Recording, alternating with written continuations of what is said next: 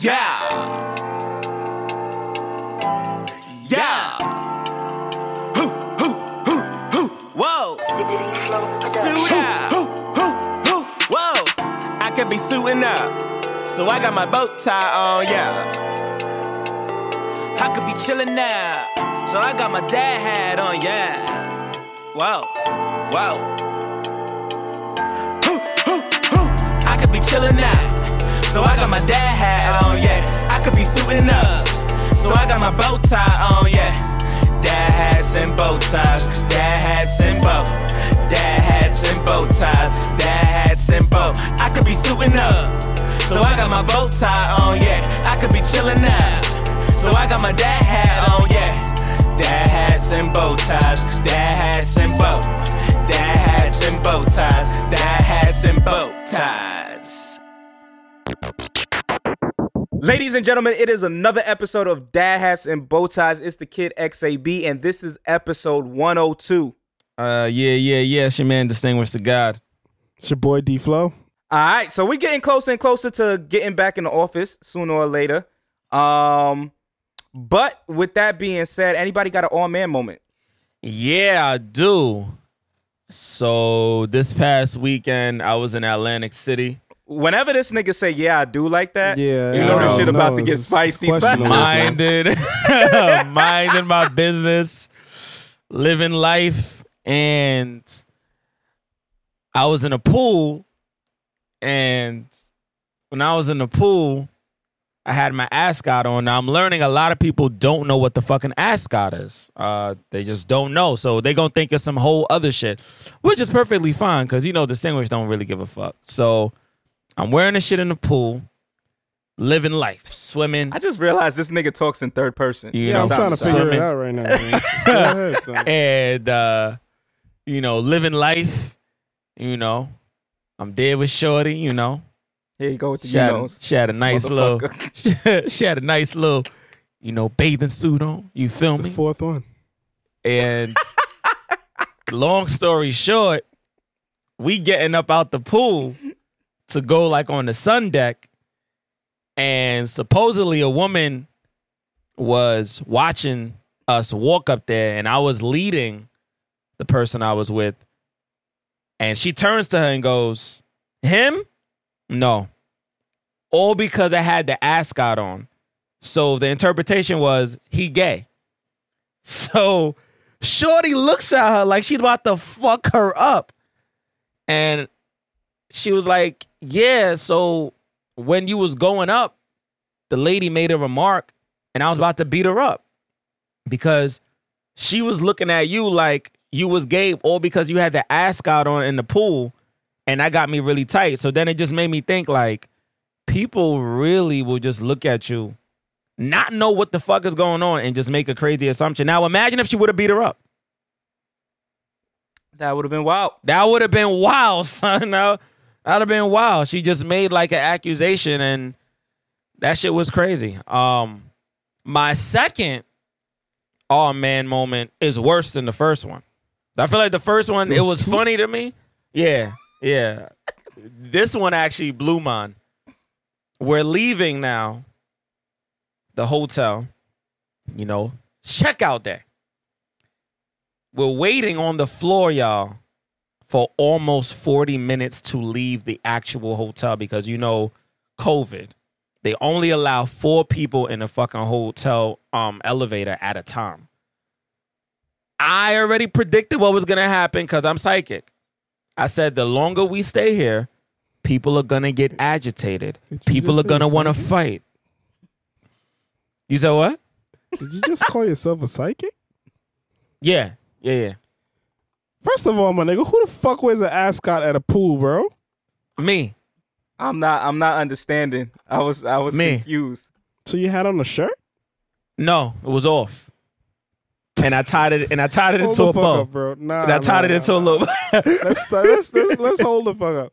I mean, Can y'all please tell the listeners what an ascot is? Because bro, it's the, That's the name of it.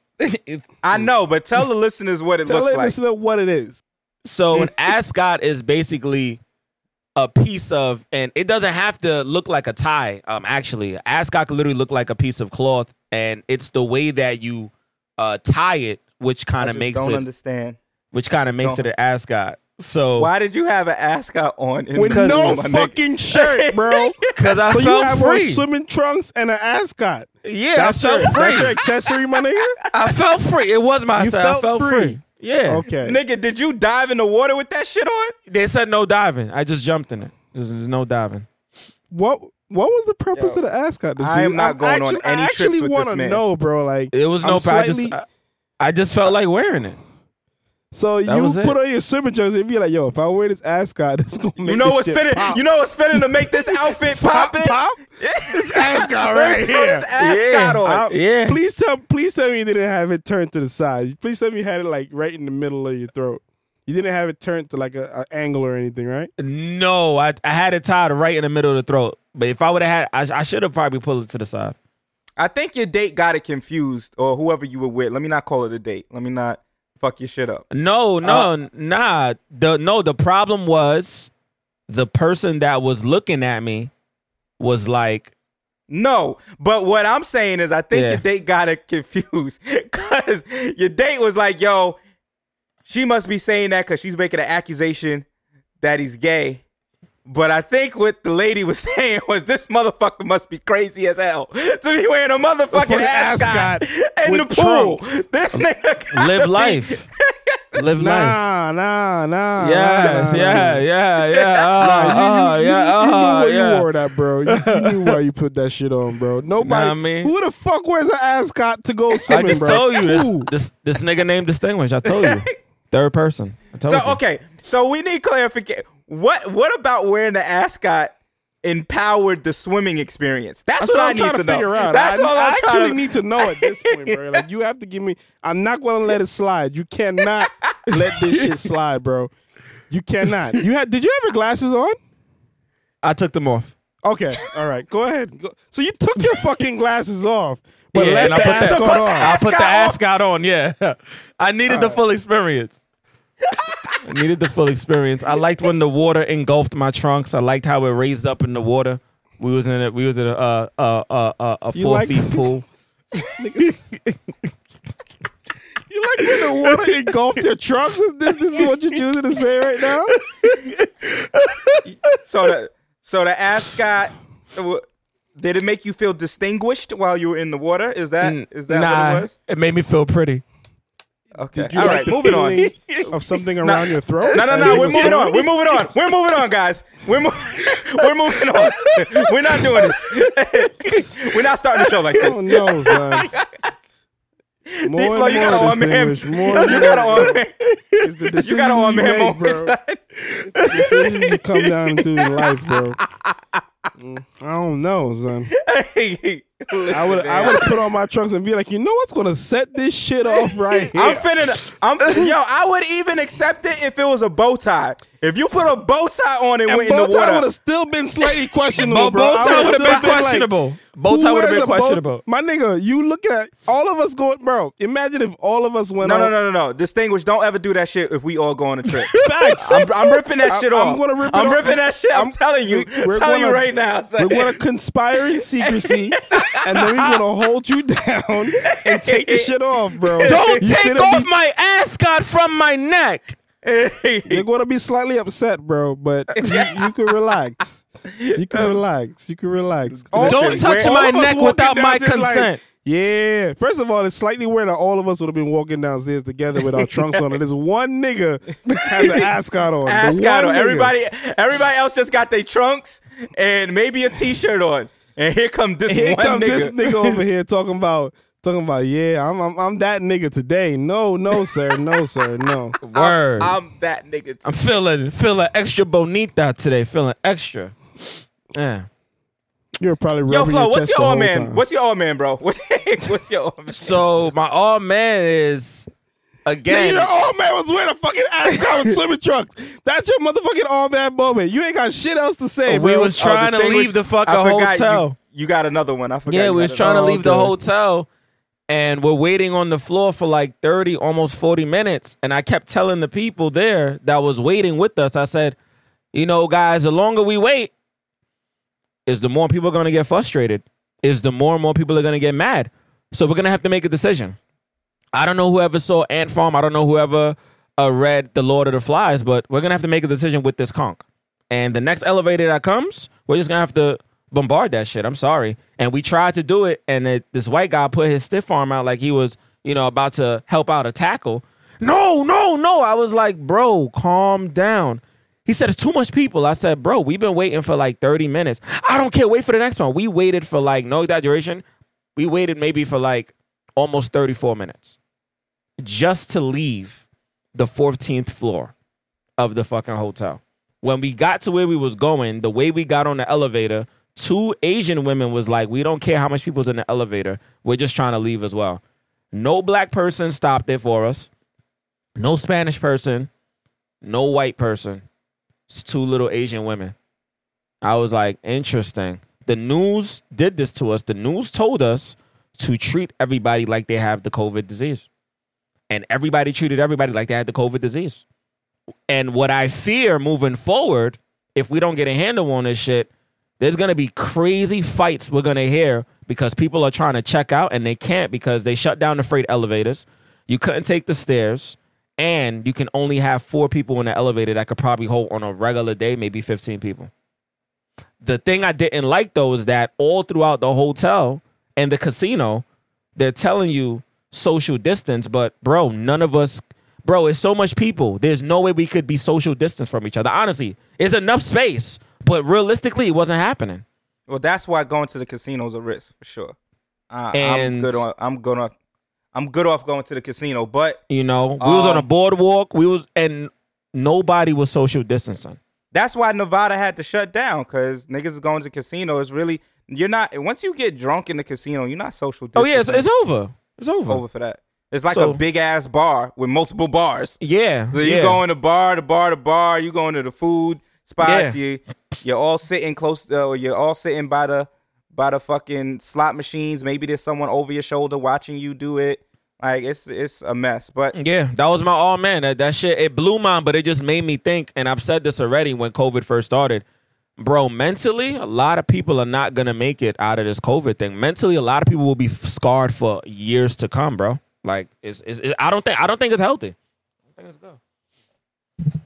I mean, it's healthy for some people, but for a lot of people, for certain, but it's healthy for the people, or it was healthy for the people who had the luxury to still get paid and maybe lived in an area where they could go to the park and spend time with their family in ways that they weren't able to do with whatever their demanding schedule was. But on the flip side of it, like you said, for a lot of people who were either trapped in the house with people they don't like or maybe just don't do good by themselves, good being trapped in the house at all.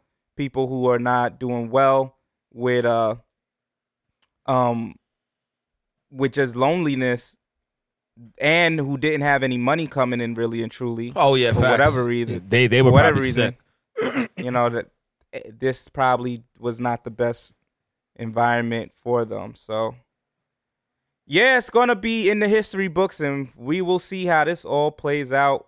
We're going to see how they say we beat it and when things got back to normal. I mean, I'm telling y'all right now. Y'all going to find out next week, man. School opening up next week, correct? I'm telling y'all right now, school's going to be open for the most a month, and they're going to close them shit. Wow. They're going to close all that shit down.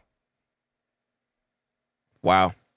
Every school district that opened up has seen a spike in COVID cases. Oh, so you're not finna to tell me that New York City is going to open up with no type of actual plan for schools to open up appropriately from the DOE to really see all the different aspects of what's happening. They just kind of telling schools to wing it. Which is why teachers are striking. Or the teachers union is striking. So you're not finna to tell me niggas is going to be able to open up and COVID is not going to go rampant. I just don't see it not happening. Because opening schools was the last piece of the puzzle to really get that virus moving again in this city. And they're not doing the free bus rides anymore. They're stopping that today. Oh, shit. Through COVID, they were letting people ride the bus for free. You didn't have to pay a fare. Damn. Yep, MTA was letting people ride the bus for free. I wouldn't know. I haven't been on a bus since like February. They've been stopping train service at I think 4 a.m. or some shit like that, or to from clean 2 it to 4. Okay. I don't know if it's just to clean it or just to not have people riding the trains. Oh shit! So that means I think after 12, nigga, you stuck. If you in the city or some shit somewhere, you're gonna have to Uber it or find. And I think that's a test because they've been talking about doing that in general because they have to restore some of the train tracks. So I guess they said, well, let's test it out during this COVID pandemic. But if they do that, Uber and Lyft and all those other taxi service companies are gonna have to charge people more money for the serve because they're gonna get an influx. Oh, he called me earlier. I don't know if he's probably going to ask you to come in tomorrow. Oh, but yeah, go. What was he saying, D? Yeah, I was just gonna say at the end of the day, you know, all these other taxi and limousine companies are gonna probably charge more because remember, they're gonna be getting hit with an influx of people this fall, this winter season that they've never experienced. Because my mom was telling me that she heard the people on the news, I guess the news anchors were saying that we first was really getting spikes of COVID October, November of last year, but we weren't really privy to it. We started to really learn about the shit January, February, and then March of this year, that's when shit started to get shut down. So I'm thinking to myself, so if the surge happens again, and we haven't had a handle on the surge happening this very first time, what makes the city and the people that quote unquote run this city think that we're going to be able to handle it when we really don't know the effects that is really going to take if spikes are still going up now and they're talking about opening shit up. Like, so many businesses have opened up, bro, and closed within the last month. It's fucking ridiculous. It's fucking ridiculous. What doesn't make sense to me is they don't know. Nobody knows if this second wave is going to come or not. There's been like things like the swine flu, which only happened for like a year, and then the virus never really came back another second time. But then you have things like the flu, which that's year round, flu, right? Which comes every season. It seems to spike up every season. We don't know what's going to happen with COVID. A lot of people are predicting that this is a seasonal virus. This is not a virus that just will be here and then gone. So we're kind of, I get it. Everything kind of has to open back up. People are suffering financially. But I think that says more about our financial systems than it says about anything else. So how are we going to deal with that if there's a second wave?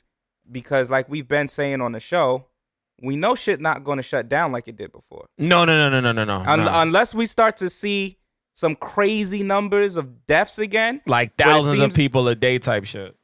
And it seems like there's more of a handle on the death situation. It just seems that the virus is continuing, but they're able to save more people from dying. But unless we see a spike in deaths again where it's 4,000 a day, 5,000 a day, good luck, 6,000 a day again, I don't see anything shutting back down. New Jersey is opening inside dining.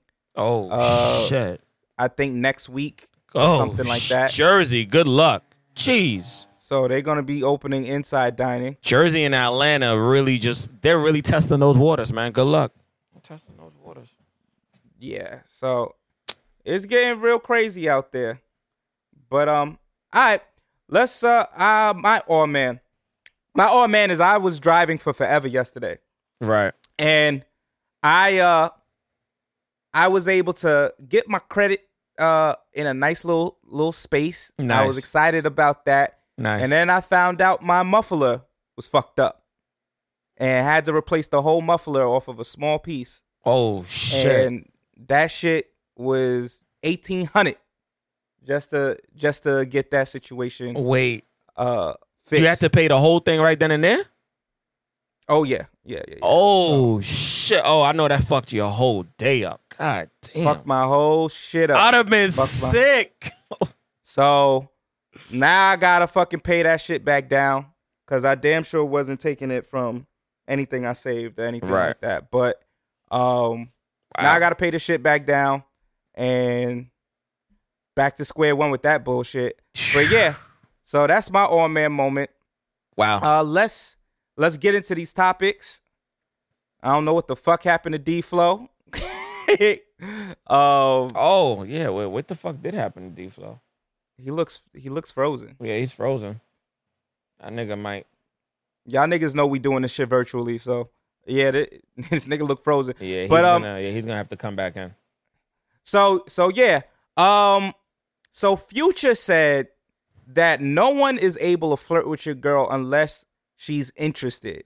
What do you think about that, D? Well, first and foremost, we got to give Future a lot of credit because Future been predicting a lot of shit in the future. You know what I mean? Yeah, I think that, again, I shared this story on the podcast. I don't know if it was last week or the week before, but I definitely remember sharing a story with y'all brothers where I took a chick out, and this was like back in 2011. I picked her up. I took her to the spot. I went to the restroom. I came back out. Shorty had drinks on the table. I was like, oh, great, where's my drink? She goes, he bought the drinks. There was another random nigga at the table.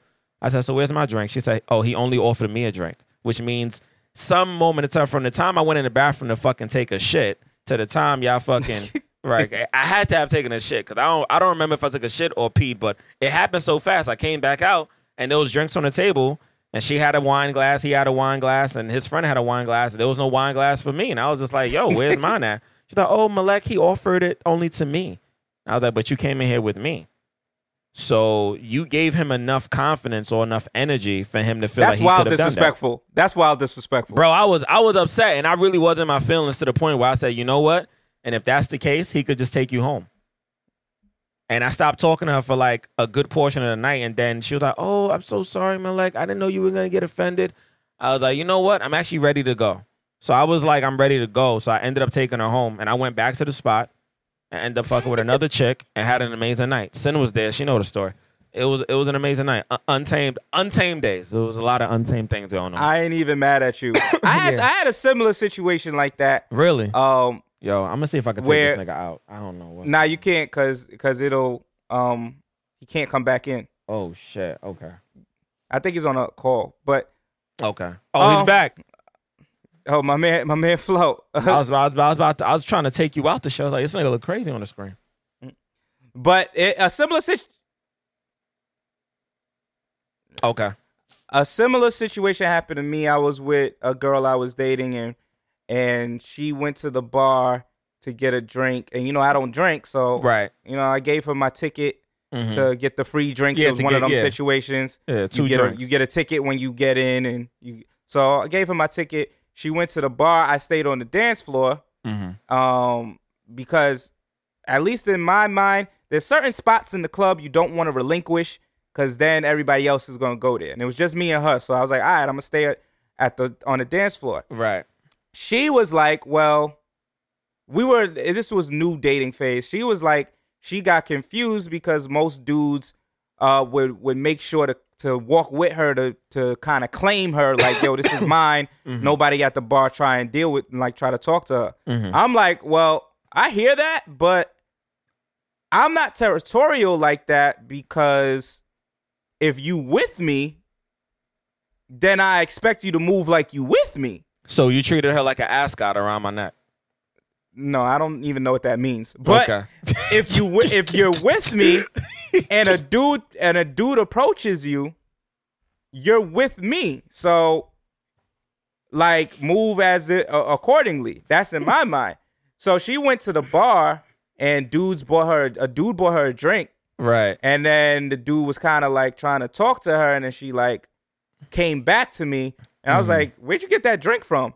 And she was like, "Oh, he got it for me." And I was like, "Yo, the way chicks say shit like that, like, oh yeah, fuck you mean he got it for you? Who are you here with?" Yeah, I'm like, that's weird. And then like she went back to get another drink, and now he was trying to talk to her, and she was like, "Oh, I don't know, he was being friendly, but now it's kind of like he keeps trying to talk to me." And I'm like, well, what the fuck did you think? You let him buy you a drink. Yo, chicks is wild for that. We gotta do that, son. You gotta go to the club with two shorties and then meet a whole nother shorty there and buy drinks and another shorty, grind up on another shorty. And they will look at you like you're a fucking clown, like, bro. What are you doing? Like, you're here with us. And I would have been like, yeah, but she was just being friendly. Yeah, she was just cool. So it gotta be a bad chick too. I was just buying her drinks because we was just being friendly. That's the thing that you do. I'm like, yo, and I told her, I was like, yo, if a dude is buying you drinks, it's to start a conversation with you. Like, we all know. I was like, you gotta stop playing. Like, stop playing with me. Stop acting like you don't know certain things. Because if a dude is buying you drinks and going to converse with you at the bar, it may be because he wants to be cool, but 9 out of 10 times he's trying to see what's up. Facts. So if you here with me, facts, then obviously you need to be dubbing that. Like, that's how I see it. I don't know if as niggas we must be insane, and we definitely got to bring this shit up for a live show. We gotta save this. But yeah. So Future says that your girl can't be flirted with if she's really invested in you. I agree to some extent. I mean, there's always the ability to be flirted with. Now, giving play, niggas could always get through, bro. But giving play, she's not going to give play if she's into you. I'll say that. I agree. I agree 100%. Niggas will flirt with your girl all day. But if it's up to her to give the nigga play or not. And so I don't think she's going to give up play if she's really invested in you. No, I think the difference is women. I've seen this happen a lot, and I see with women. I only see women who act uninterested if they're fully committed. If they're fully committed to a man, they will let you know off rip, I got a man. Even if he's a fuck nigga and they know that he's cheating, they know he's doing stupid shit, they'll still dub your shit. But they probably probably doing stupid shit too. The thing is though, bro, a lot of these girls will still give you play. They won't let you fuck, but they will give you play. They will let you think you have a shot just for attention purposes too. And would lead you on, make you feel like you got a shot, but won't let you hit unless that nigga that they fucking with, they really don't want to fuck with that nigga. Some chicks are just cornballs like that, and it's just built into their DNA to be fuck girls. But I think when you have a woman and she's fully committed, like you said, a girl will let you flirt with her. And I think niggas do the same thing. And niggas will let a chick flirt with you. And part of it with women is not to get it too serious too quickly, but a lot of it with women sometimes is they feel like if they don't flirt, they're gonna get cursed out, or some nigga is gonna say some wild reckless shit. So sometimes a girl will flirt just to avoid all that dumb shit, and then there's other times where it's just a matter of they giving play, but they like Flo said, they're not gonna let it go further than maybe giving you their number or their Instagram and letting you be in their DM every now and then, and possibly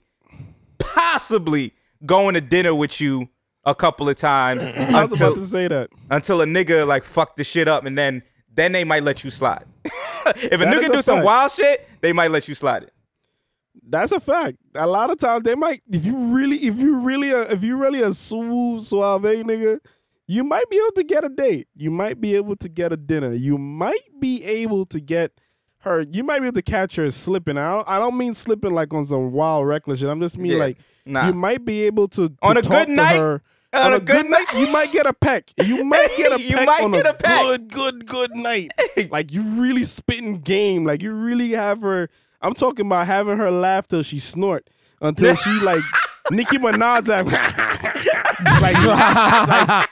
type of laugh. Dead. I'm talking about you really sitting there like taking her to push her to the point where she don't even have to try to be cute no more. She could just be herself. Right. And once you crack once the chick start being herself, that's over. It. You done won. You're there though. The only way you can fuck this up is if you show her that you're a cornball. Because all of us are low key cornballs. It's just how we play it out. True. The thing is, that's a fact, bro. You know, with girls, it's funny. Women are funny, son, because women, when they let their guard down and start being normal with you, they cornballs, bro. Wild cornballs. But the minute a nigga lets down his guard and starts being a regular dude, oh, you corny. Like, he's like, you gotta stay in. You gotta stay swag mode all day, bro. Facts.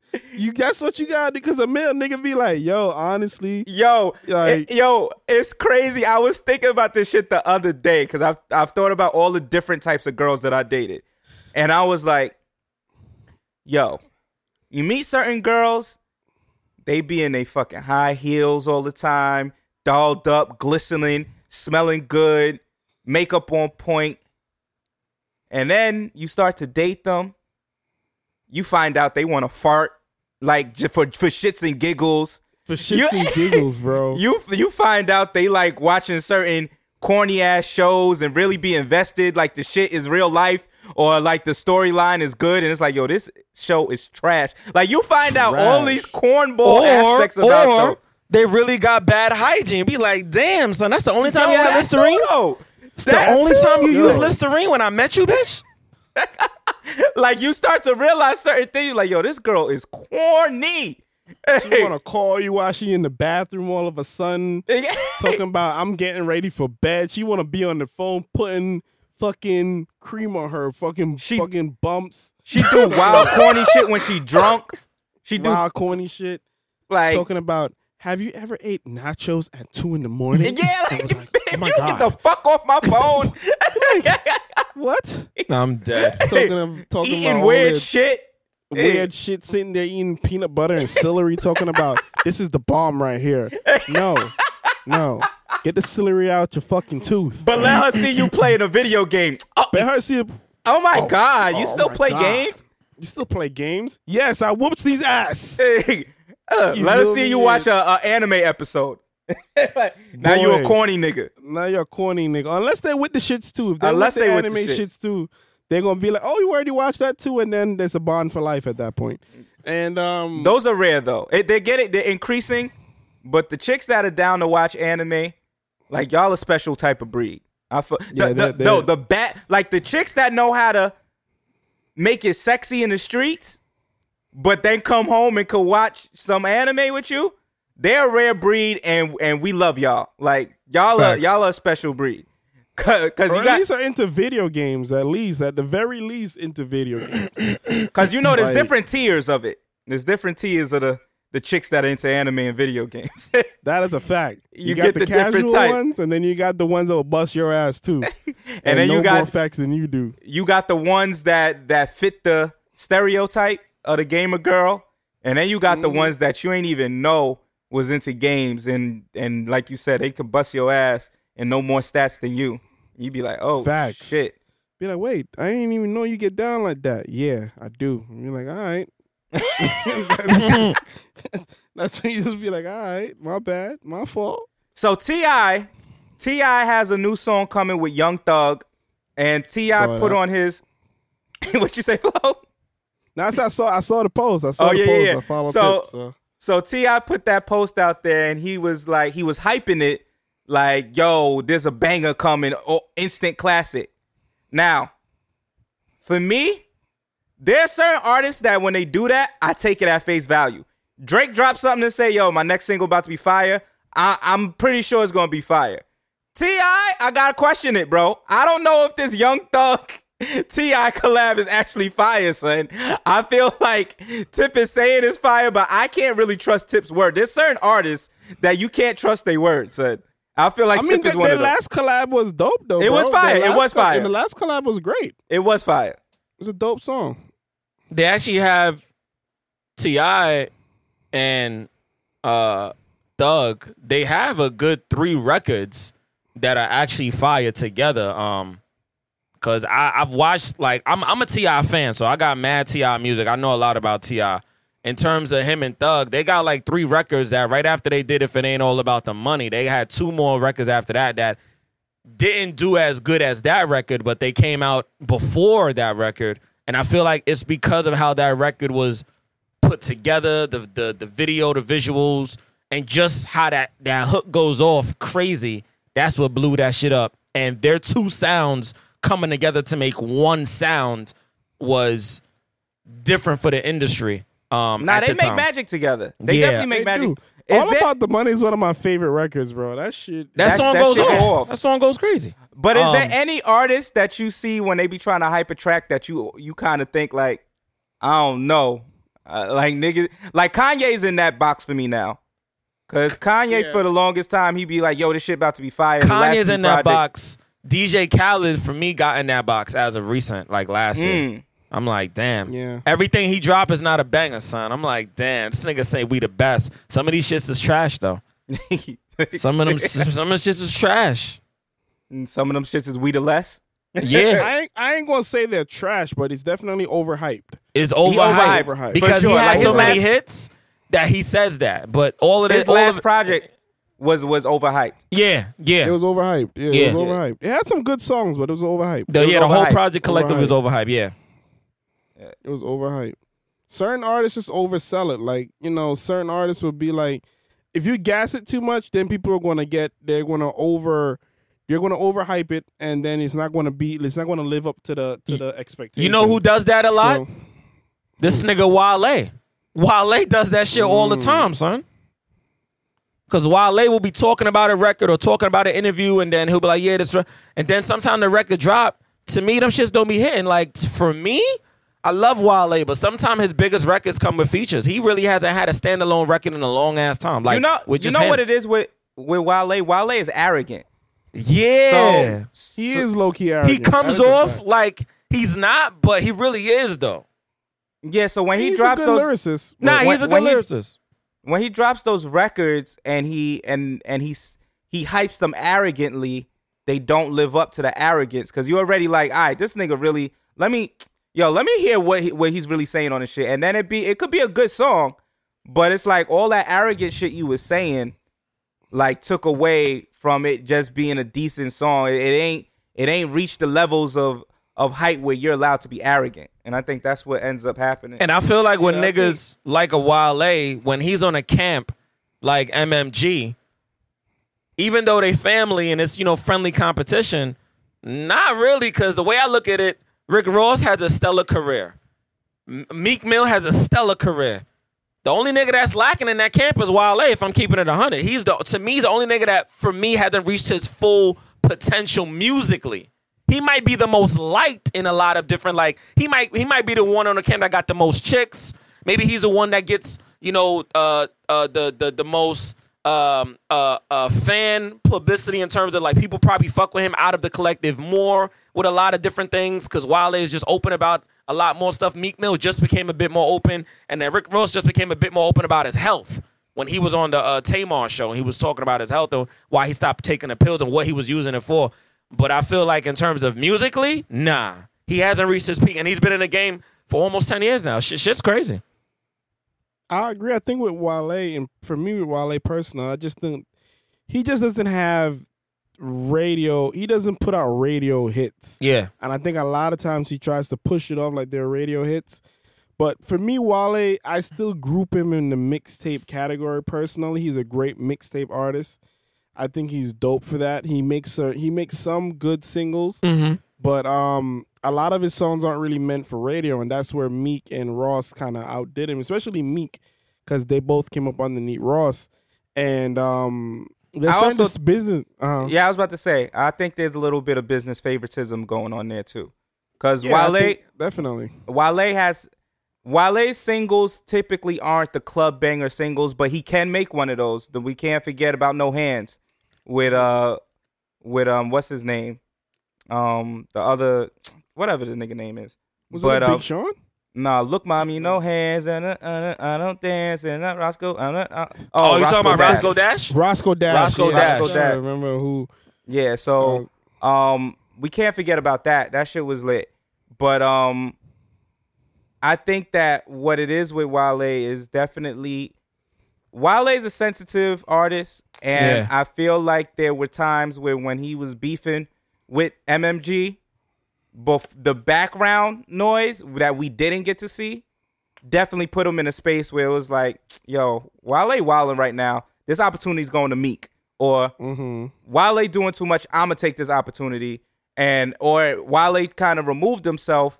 And so there was a period of time where I definitely feel like Wale wasn't getting along with the label and even beyond MMG, the mother label, and they were just kind I of was like, about to say that. Yeah. you not getting the shine that you wanted. And he still was able to leak out a fucking hit every now and then.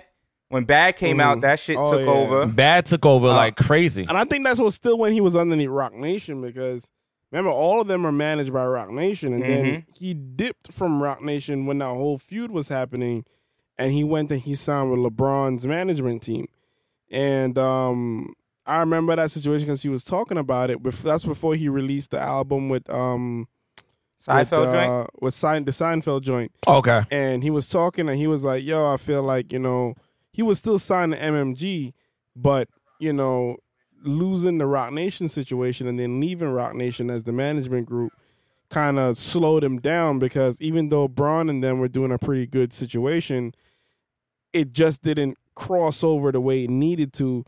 I mean, you got Ross, who's pretty much managed by Diddy, and then you got fucking Meek, who's managed by Hove. So it's like, what can you think you're going to, compete from that circle and not get pushed the proper way? And Ross said it. Ross is like, a part of the reason why Wale ain't where he's supposed to be is partly because of Wale. Yeah. You feel me? Yeah. So, I think Ross tried to give them fair opportunities, but I think Meek just soaked up the information a bit, followed true to the blueprint Ross gave him, and ran with it more than Wale probably did. And I think, like what X said, the arrogance, he probably felt he could challenge Ross on certain things. Meanwhile, Meek was just more there to soak up information. So since we kind of in this like management conversation, let's talk about Akon. One, saying that he passed up on Drake. And then two, he said that T-Pain could have been bigger. But let's start with Drake. He said he passed up on Drake because he said Drake sounded too much like Eminem back in 2005. I think he got his dates mixed up because I don't even know if Drake had a mixtape out in I don't even know if Drake was out in 2000. Drake was still on fucking Degrassi. I was 15 years old in 2005. I'm pretty sure he was still on Degrassi. But what do you think about Akon passing up Drake? Do you think Drake would have been good under Akon's management? I don't know, to be honest, because I didn't even know. First of all, when Akon came out, that record Locked Up wasn't doing anything until they threw fucking Styles P on the record. When they threw Styles P on that record, because Akon over here needed the street credibility for that record to be pushed. Because that record, obviously, if you're talking about anything with jail and being incarcerated in prison, if you was in that system and you lived that life, you got a plethora of fans off rip, because it's a lot of men and women who have been in that system. So obviously the record needed a stronger voice to give it some validity, and it destroyed the radio. At the same time, wasn't Akon signed under T-Pain? Or was T-Pain? No. Okay. T-Pain was under Akon. Okay. Yeah. So I will go ahead. Yeah, so when that record came out, I don't even think T-Pain was as big as what he was ending up becoming, because T-Pain at that time had Sprung, and I think that was the same album that he had, I think, Bartender on. But T-Pain came out a little bit after. Right. T-Pain was still a teenager, actually. Oh, okay. Which we didn't really know. I think T-Pain might have been 18 when all those songs that we know of, like, that's when he started his reign. Okay. He was definitely a teenager. Because I don't think Akon, in my opinion, I don't think Akon is bigger than T-Pain, personally. Akon is bigger worldwide than T-Pain. Oh, well, worldwide, I was going to say, because of the worldwide appeal, but okay. I think you make a good point in terms of catalog in the States. They might be about equal, but Akon songs got bigger, I feel like. So, you know what? I'm calling it here first on the podcast. We need to see T-Pain versus Akon. I would definitely see that. That'd be interesting. That is an interesting thing. What I will say with T-Pain and Akon is that when T-Pain came out, Akon was probably on his second album, I would want to say. And I think we have to remember, like, Akon was responsible for a lot of different artists, too. He is. Because remember, like Gaga and I forget the other little white boy. Like a lot of them kind of came up through Akon's management group, but with T-Pain in particular, I get what he was saying. I think he was just saying that he had bigger ambition for T-Pain, and I think when Gaga broke out and became so like really blew up, I think in his mind he was like, yo, if I could get T-Pain looped into this situation, T-Pain could get bigger and really step out. But I think what ultimately happened was that he was trying to mold T-Pain into something that didn't necessarily have to happen. And Akon... No, I was going to say, T-Pain definitely could be a bigger star. He could have had more hits. There's definitely a period in T-Pain's career where, especially after, what was that shit, Rodeo? Or whatever. Yeah. 3 Rings, or whatever the fuck that... That was one of his best albums. He was killing the game at that point. I was like, God damn. But after that, it was downhill. It was T-Pain. downhill. He was down. I mean, T-Pain, I remember T-Pain was on everybody's hook. He was. If you needed a hook, it was T-Pain. T-Pain was killing shit. He was really, and at the end of the day, T-Pain can't front. Like, he got on a big market because of Akon. Because Akon really helped brand him and put him out the proper way. To the point where it's like within about 2 to 3 years, T-Pain was major.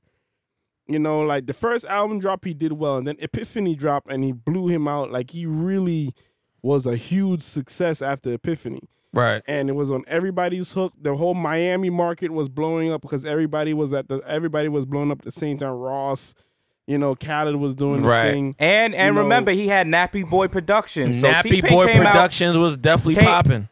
He came out doing it the right way. Had his own label, and his label at least came into play for Epiphany. Nappy Boy Production came in and was on Epiphany, and then everything after that. So, like, facts. I guess part of what Akon was saying was like, yo, we set him up for greatness, and he didn't reach greatness. We set him up to be a legend, and right now he's just great, which I can understand that. T-Pain, in my opinion, I think he had a couple of more solid hits, and like right now he should still be hot in my opinion. I don't think T-Pain is ever not gonna be hot, but I guess I'm getting at T-Pain could have been way bigger, bro. The thing is people not running for his hooks no more. Right? No, they're not. I think that's what Akon meant though. I think Akon meant auto-tune never died in the pop world. No. It slowed down in the hip hop world. Yes, it did.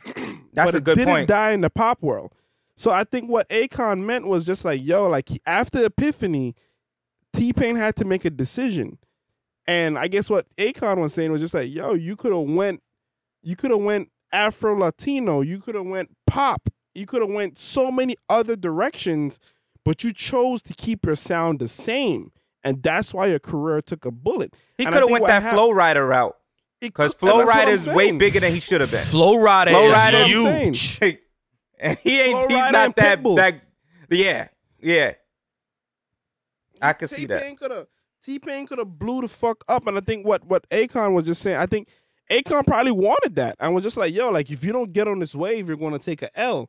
And I guess because Akon was just like, well, I don't support what you're doing anymore because I don't see it going much further. T-Pain probably thought Akon was trying to hold him back.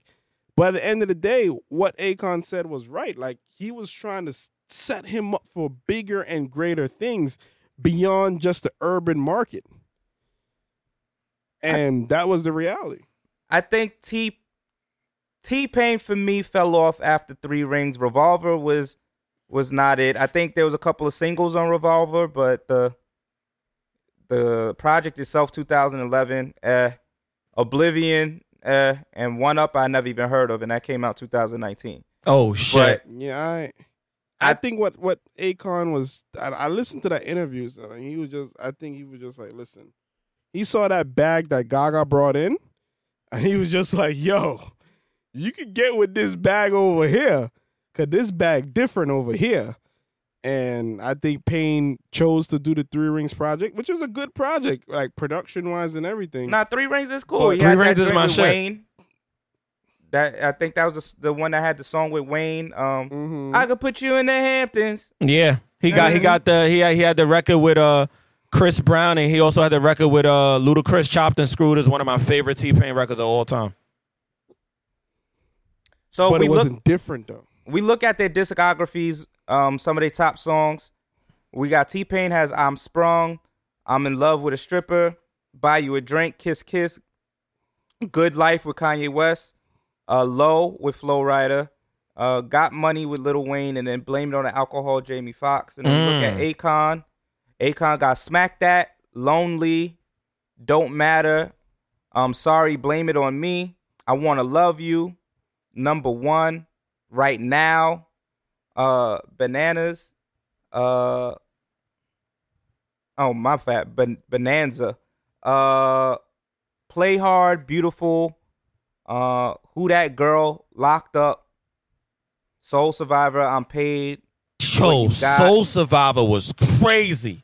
Oh shit! You can find me in that shit was crazy. That's a real nigga anthem right there. Boy. Oh shit!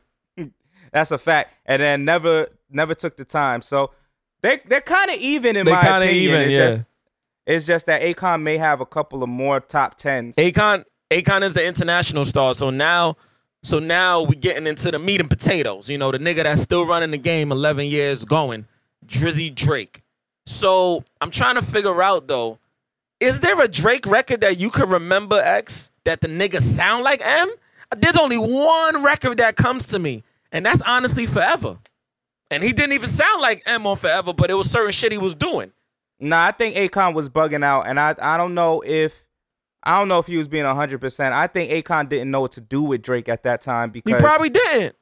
The type of label and the type of sound that he was building is totally contrary to what Drake ended up being and doing. Yeah. So I don't think, first of all, I don't think that would have worked out. I'm glad that it didn't.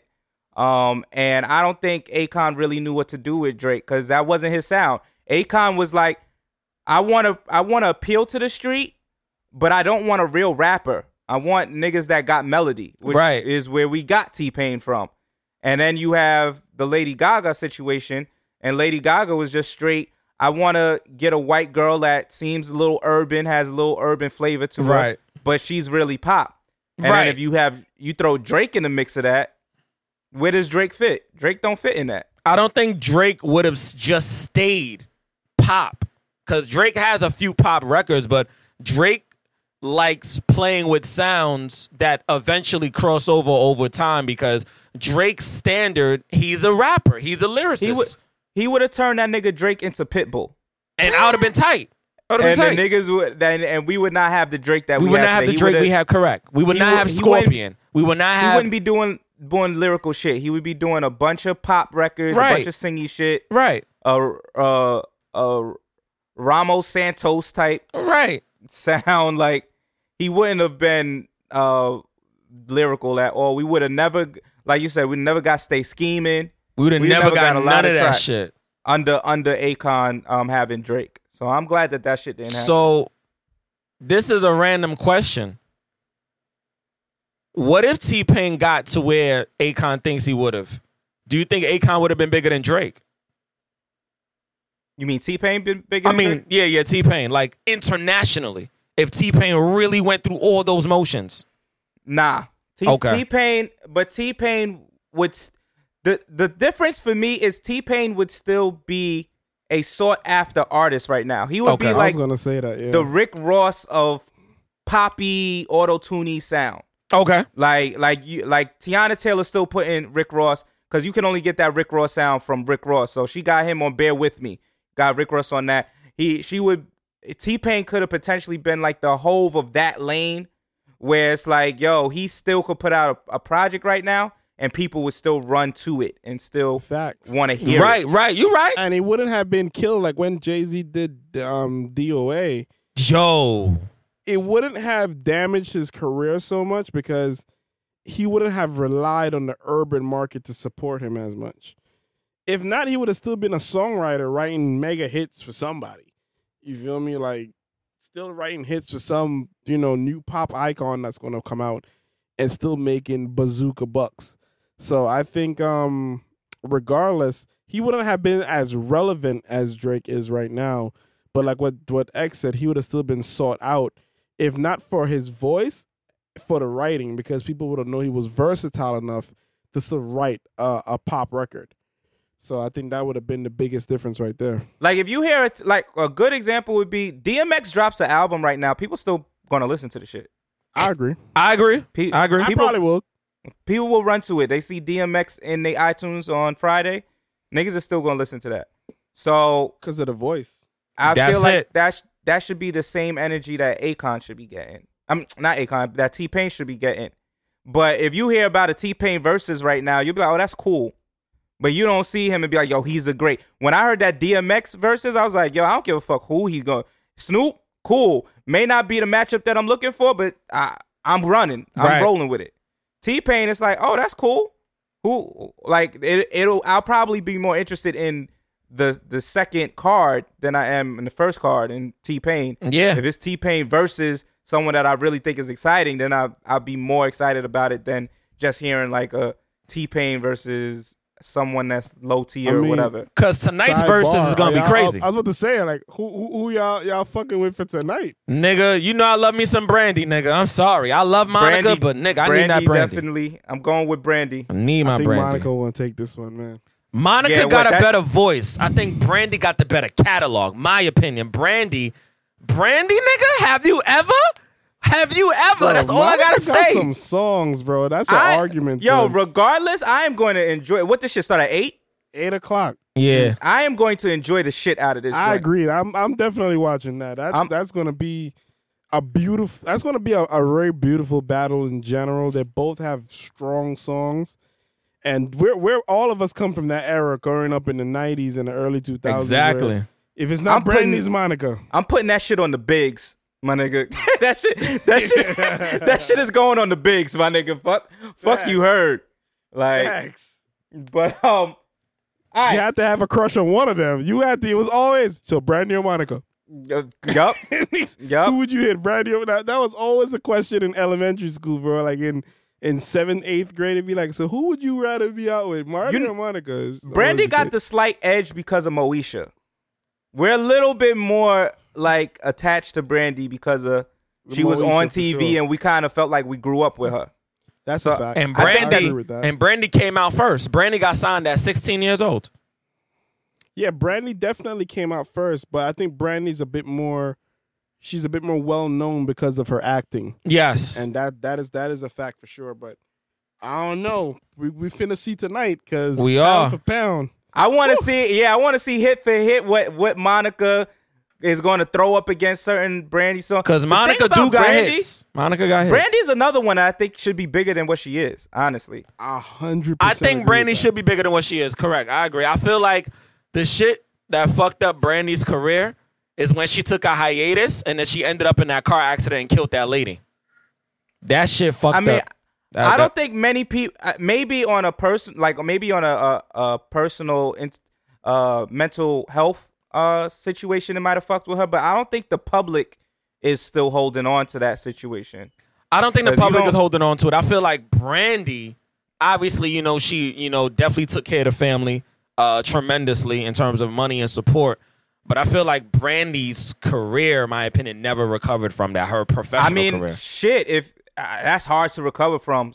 So I could understand that if that did kind of play a factor in her maybe not making music. And Brandy also had a situation, if I'm not mistaken, Brandy had got divorced as well. She definitely got divorced. I can't remember, but yeah, I know she went through a bad breakup.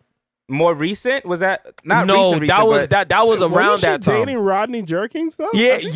She was dating somebody that was in a football thing. If I'm not mistaken. She was dating a football player. Speaking of dating, my man Rico Hundo was on the 8 at the Table. Oh, wild ass podcast. That's a wild podcast. Yeah. And so he was saying it's like a show podcast. I don't know what they're deeming it, but he was saying that a lot of people go into dates trying to buy the girl instead of date the girl.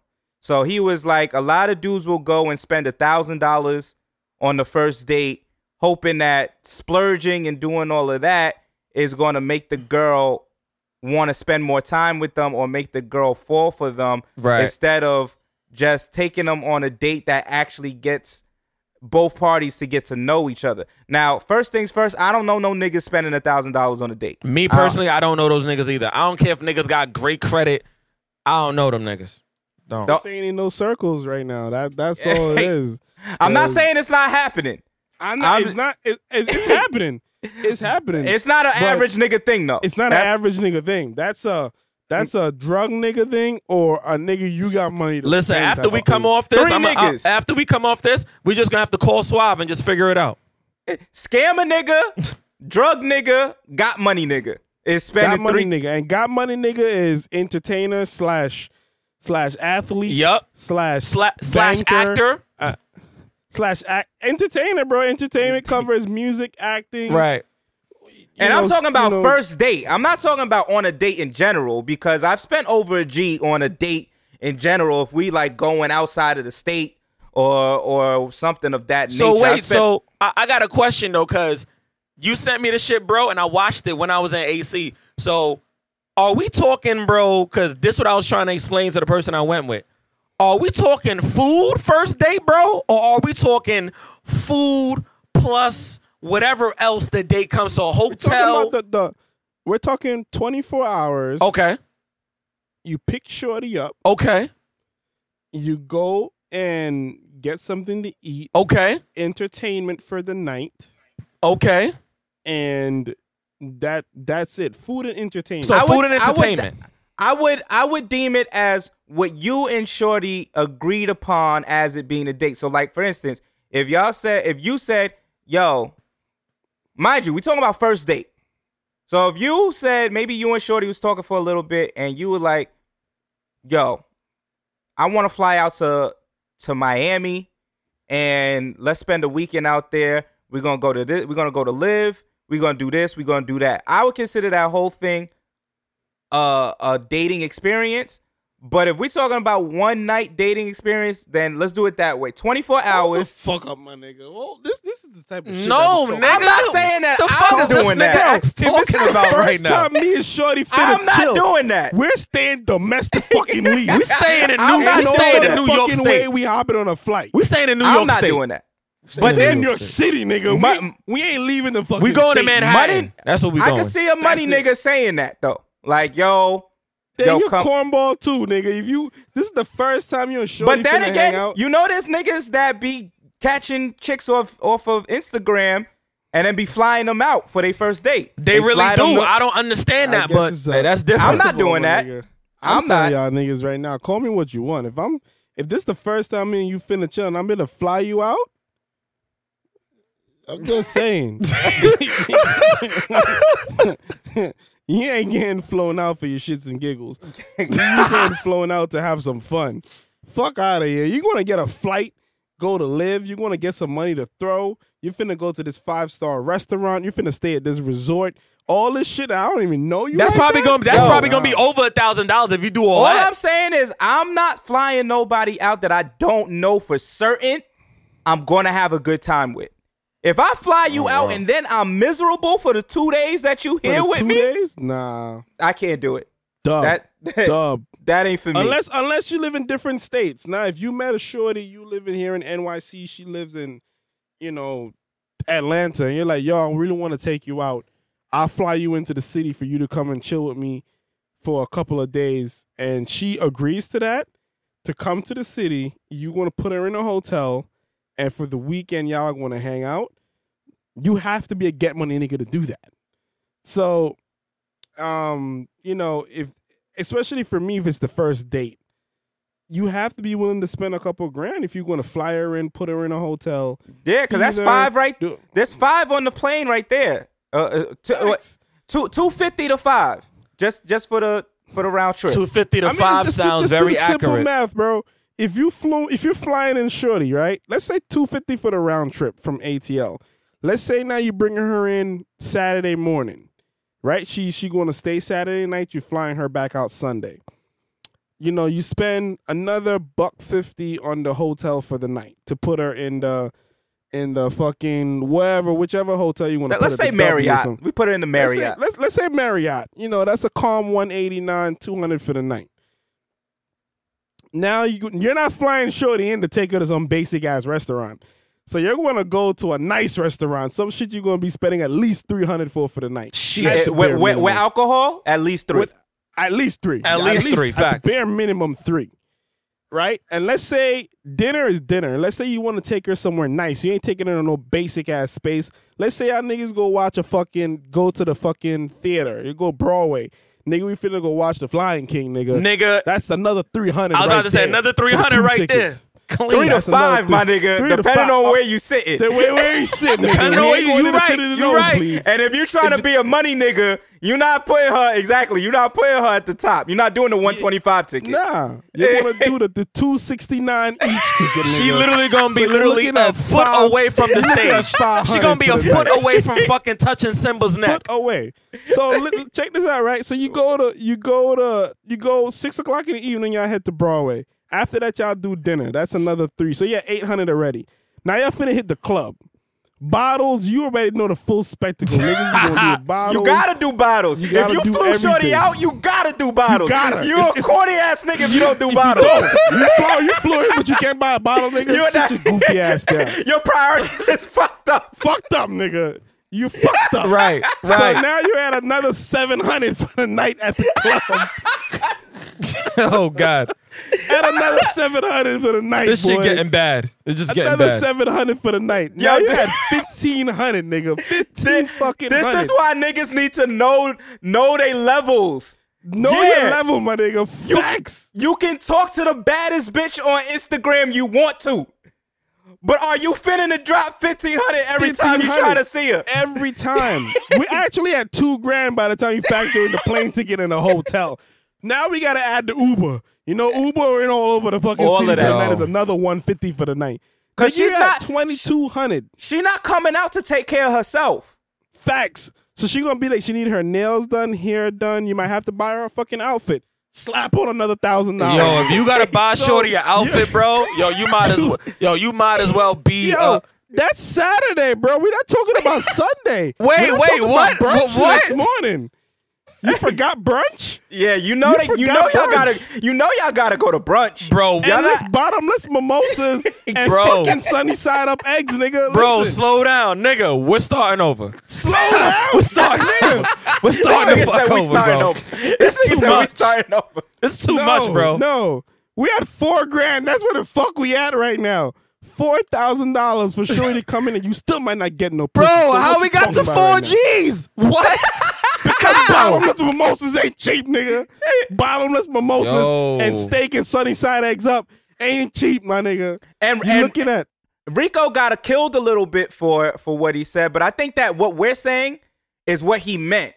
Like, if you go into a date with the mindset that, yo, I'm finna to just be extravagant, and that's a guarantee that shorty is going to want to rock with me the long way or short way, whatever it is, trying to beat for the night or whatever it is, you're trying to buy her, as opposed to you could do the $1,500 to $4,000 date, or you could do the $500 to $7. Don't even, and that's crazy too. Well, you could do the $250 date and still and have a better time than the buyout date.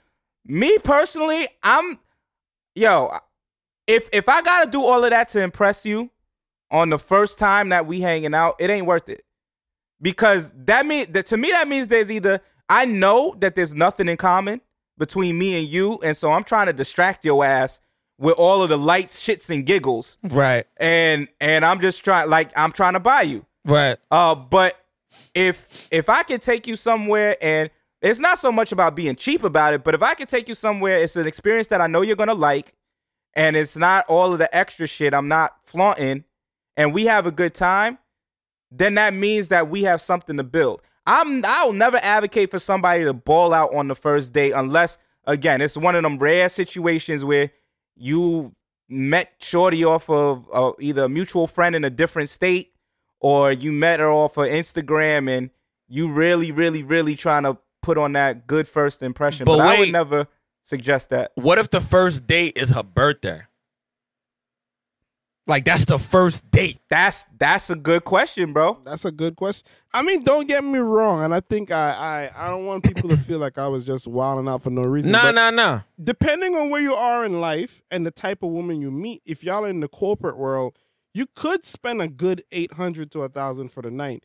Because, going to a Broadway show isn't extravagant. It just depends on where your pocket land and the type of shit you're into. And if you go to fucking whatever steakhouse, you dropping $3 just cause. Just cause. If that's what you into. If you go to if you go to Morton's, if you go to PF Chang's, if you go to depending on the Sugar Factory, you're dropping bread. You're dropping some money.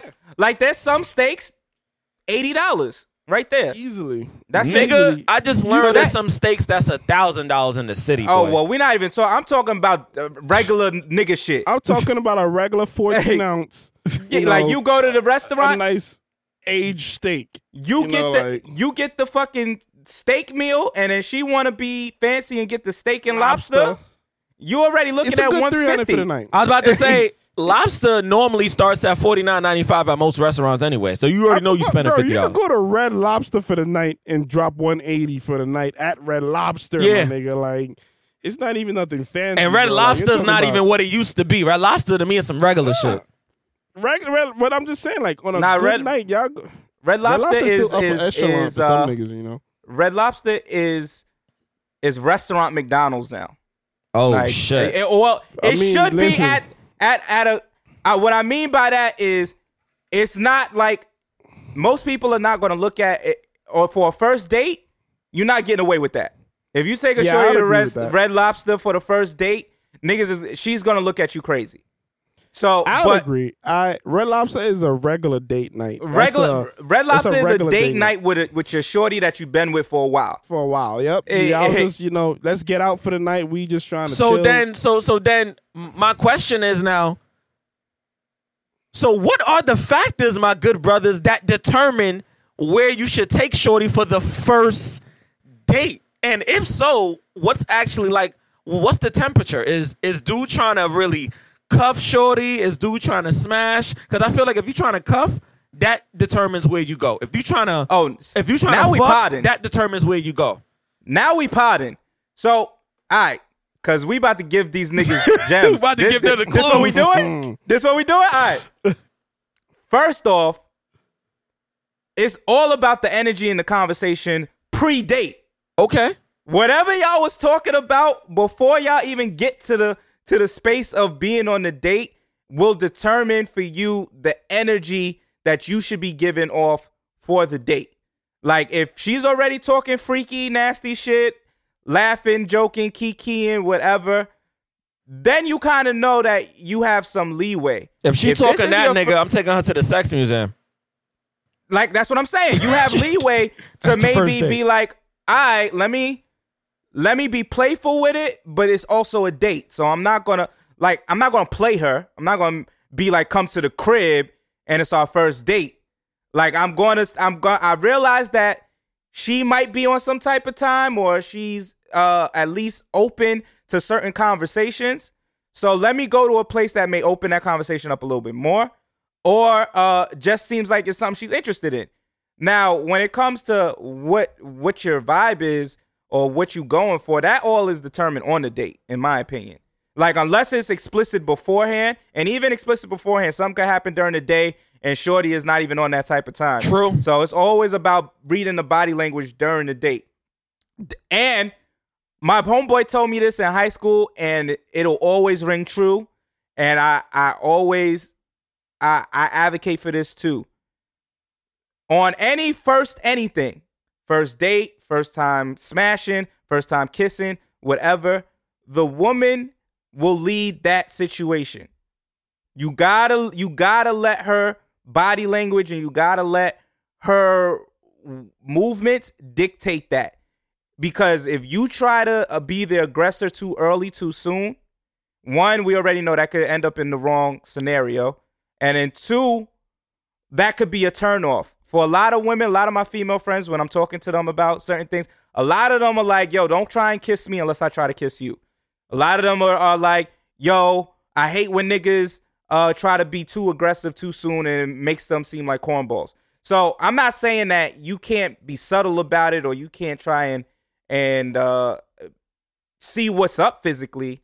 But typically, the girl is going to give you a sign that she wants you to kiss her, she wants you to touch her a certain type of way, or even she wants to smash. Like, it won't be that much of a mystery, and you won't have to have a quote-unquote game plan. I think a lot of niggas get it fucked up because they try to go in with a game plan to smash, and then they keep trying to stick to the game plan, but the energy of the night then went left already. Shorty not even feeling you like that for the night because of some wacky shit that happened earlier in the night. So now she's just kind of like, yo, I want the date to be over, but you still trying to stick to this game plan of, yo, we gonna smash her, or yo, this night gonna end with a kiss, or whatever it is. And it's like, nah, Playboy, that shit is over with. Like, she done dictated the pace of this, and if you realize she switched the pace up, maybe you can kind of change the energy back to it being a good night still, or it ending a certain type of way. But if you stick with this game plan of, I'm just trying to smash or whatever it is, you're going to do yourself a disservice, and then that might be your last date.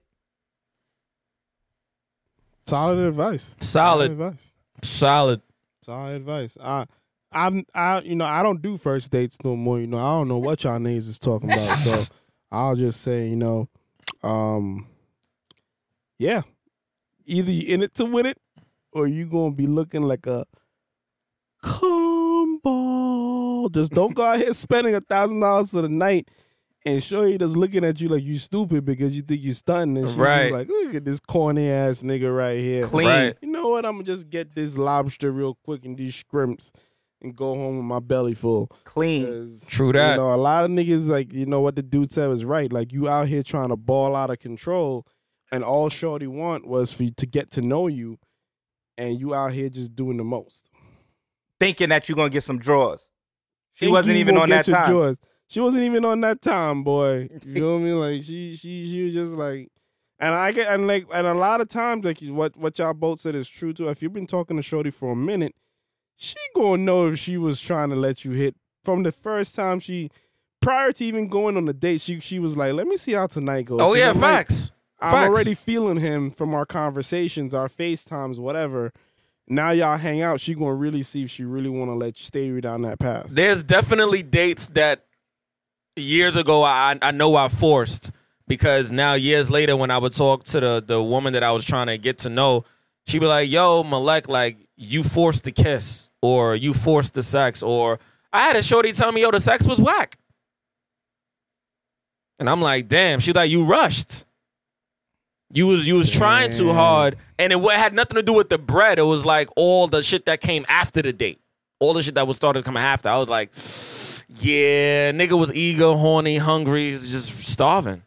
I mean, I think we've all been in a space. You might want to clarify the force part. That sounds sus. But I know what you mean. I know what you mean by, like, you forced the situation, meaning the energy wasn't really there. But you kept pushing for that energy, and maybe you got to that destination, but it definitely wasn't what it was supposed to be. Nah, it was just more like nobody really. Yeah, it wasn't enjoyable for either one of you. Yeah, because I had a shorty tell me, if we didn't have sex so soon, you probably would have been my man. I was like, damn. Nah, I mean, wow. I've definitely been in that same box where it's like, sex didn't need to happen. Right. Like this could have waited, but because I was so focused on that happening, right, it was whack. Yeah. Like, it was bad. Yeah. It's happened. It's happened to all of us, I think.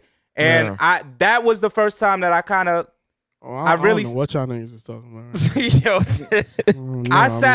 I sat myself down after that, and I was like, why? Like not every opportunity that presents itself, if you ex aren't ready to have sex with said individual, then why are you trying? Just because the opportunity is there, why are you going down that road? You're not ready. You didn't want to have sex, really and truly, or you were still hesitant about, yo, where's the energy at? Like, like this girl is kind of presenting it, but you're still kind of nervous about it. That's what I mean. Like you're nervous about what this may mean for y'all. So it wasn't necessary to indulge in it. And ever since then, I'm like real particular about those situations. Like I'm not really, if it don't feel like it needs to happen, I'm not trying to force, force, again, that word just don't sound right in this conversation, but I'm not going to push for like if the opportunity is there and I'm not ready for that opportunity or I'm not trying to indulge in that,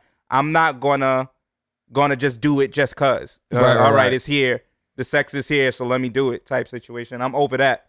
That's not happening on this side. And maybe that's counter to what niggas is supposed to do, quote unquote. But I'm just at a space where it's just like, yo, I want you to have a great fucking experience when it does go down. And if my first audition is trash because I'm in my head about it, I'm doing myself a disservice and I'm doing you a disservice. What I feel is trash, though, to be honest, if we both know we don't need a date to have sex, bitch, why am I giving you food? Because a lot of women still want the date to happen to just see if they're going to get along with you. No, I'm saying. Just about the sex. I'm saying we've been talking for a minute. Whether it's virtually or on the phone, we done met up a few times, but we actually never had an opportunity to go out on a date. And now it's date time. You can't tell me that you're going to base the date on how you feel about me sexually. If we've been talking for a minute. No, I think a lot of shorties do that, bro. Off the date? I think a lot of shorties. We sitting across from each other over food and drinks and hookah, maybe? And shots? Yeah, because a lot of shorties, bro, believe it or not, bro, a lot of shorties still think about it from a perspective of, yo, like, it's value. It's value. It's like, I'm not going to give him the pussy for free. Like, this nigga got to do something to earn the pussy, whether it's food and drinks or entertaining her. It's like she doesn't want to feel like she just gave you the pussy. And that's partly our fault because of how we've said, like, oh, if she gives it up too early or what, like in the past, I'm not talking about us, but niggas have painted this narrative that, oh, if she just gives it up, X, Y, and Z. So a lot of women have been raised and brought up to feel like, yo, yeah, I might be interested in having sex with you, but you not just gonna do whatever, and that's it. We gonna go out. You gonna butter me up a little bit, and then if I already had my mind made up that was happening for the night, that's what's gonna happen. I mean, at the end of the day, yeah, it leaves us on the bad end of the bill. You gotta front the bill or whatever. But I also think it's kind of helpful. It's all about perspective, because if on that date you start to see certain qualities, even if you had your mind made up that you wanted to have sex that night, but you start to see certain qualities, you might realize that you're wasting your time. That is a fact. I don't even look at dates like that no more. Like, to me personally, like, if I know deep down inside, bro, me personally, that I'm doing my best to avoid us getting on a date, and I know all I want to do is smash, me personally, I might say that up front. Actually, I've said that up front. Sometimes it works, sometimes it didn't. I'm just like, yo, this is actually what I want to do. And if shorty's with it, she's with it. But it wouldn't be initially. It wouldn't be like the day I'm telling you I want to have sex with you is the day we have sex. No, I'm telling you this from now so that if and fucking down the road you start to feel like you kind of feeling a nigga, I was never feeling you like that. This is what the fuck I want. If you still entertain that and I'm with the shits, we both had a role to play. But if you're the only one that thinks that having this date is going to bring you closer to me in a different way, you got me and Jimmy fucked up, right, Jimmy? Mm-hmm. Yeah, she got us fucked up. I mean, I respect the honesty. I respect the honesty. That's me personally, because I'm not going into a date, fellas, in 2020 and beyond at this point, knowing that I really don't want to get to know shorty, Flo. It don't make sense. I think what distinguishes also trying to clarify is that, and I think X is the same way. I mean, I don't know nothing about this, but I would just jump to this. I would just say this from the third party listening in. Allegedly. Is that allegedly that you got to know when to friend zone certain people still, even as a man.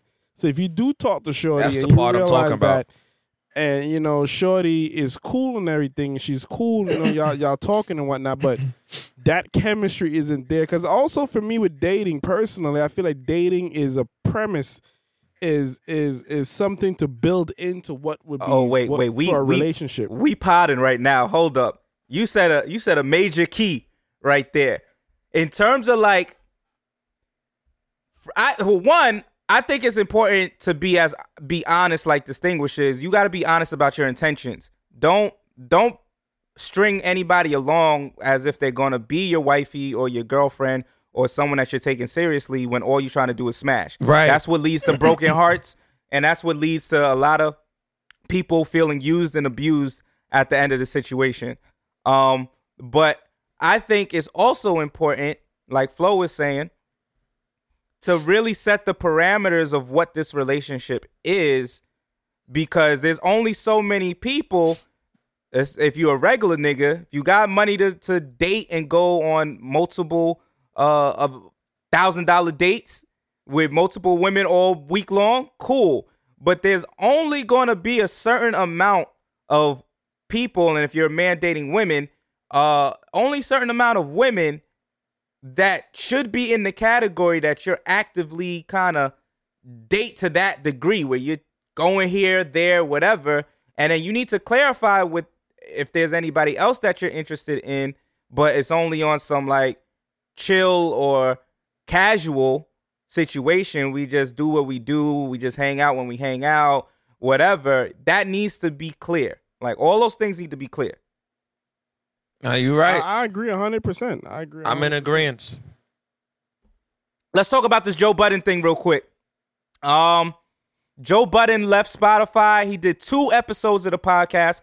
He did one Wednesday, and he did one Saturday where he described how the relationship between him and Spotify went south. He basically said that within the 2 years that they've had this deal with Spotify, there were some bonuses that were promised to him that didn't happen, and then they tried to tell him on some technical. That's why he didn't meet whatever quota. He didn't really like that because obviously he saw the numbers that he had versus the numbers they had, so they were in disagreement there.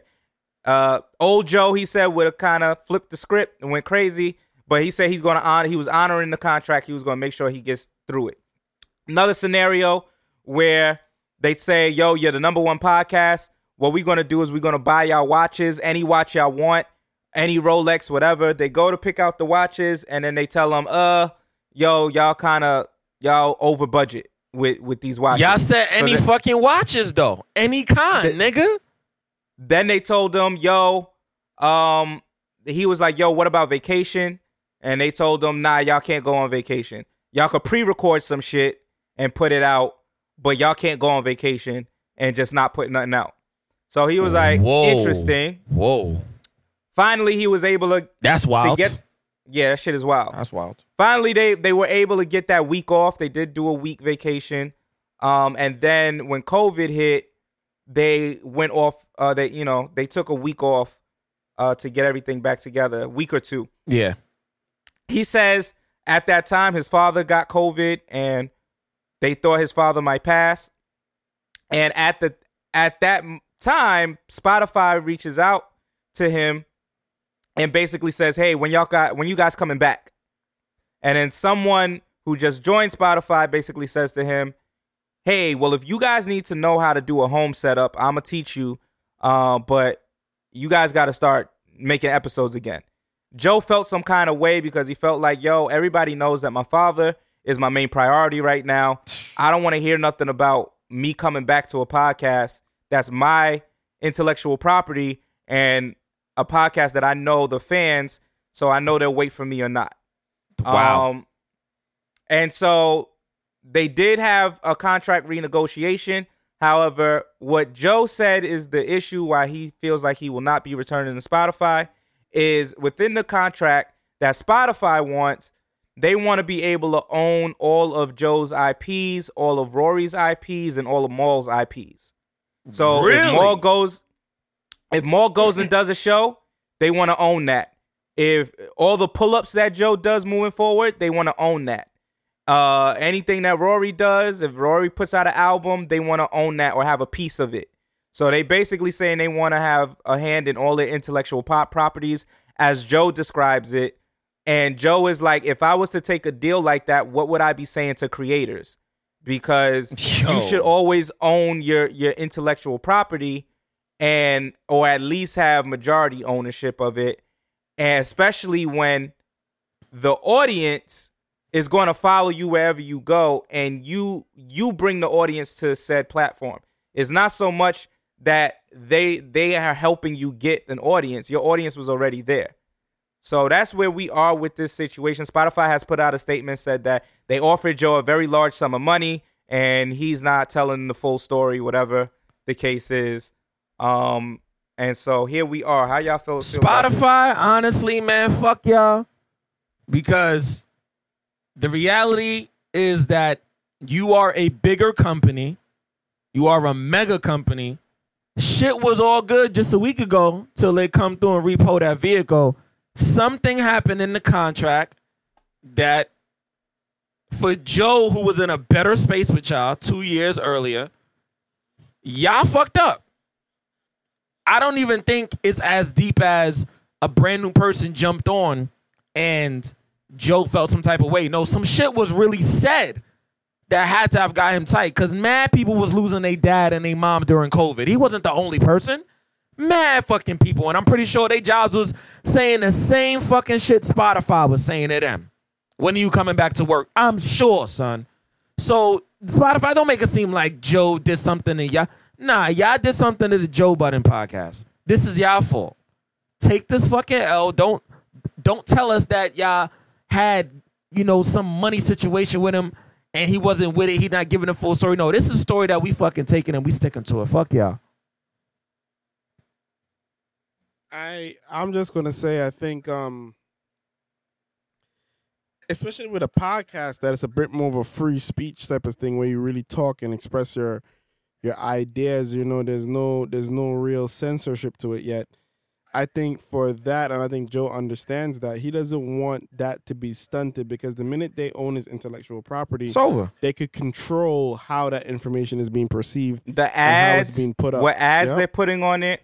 So I think Joe was just like, if he gives that up, he gives up complete ownership of something that he built, and I don't think he really wants to do that yet, or he doesn't feel the value they're giving him is worth him doing that.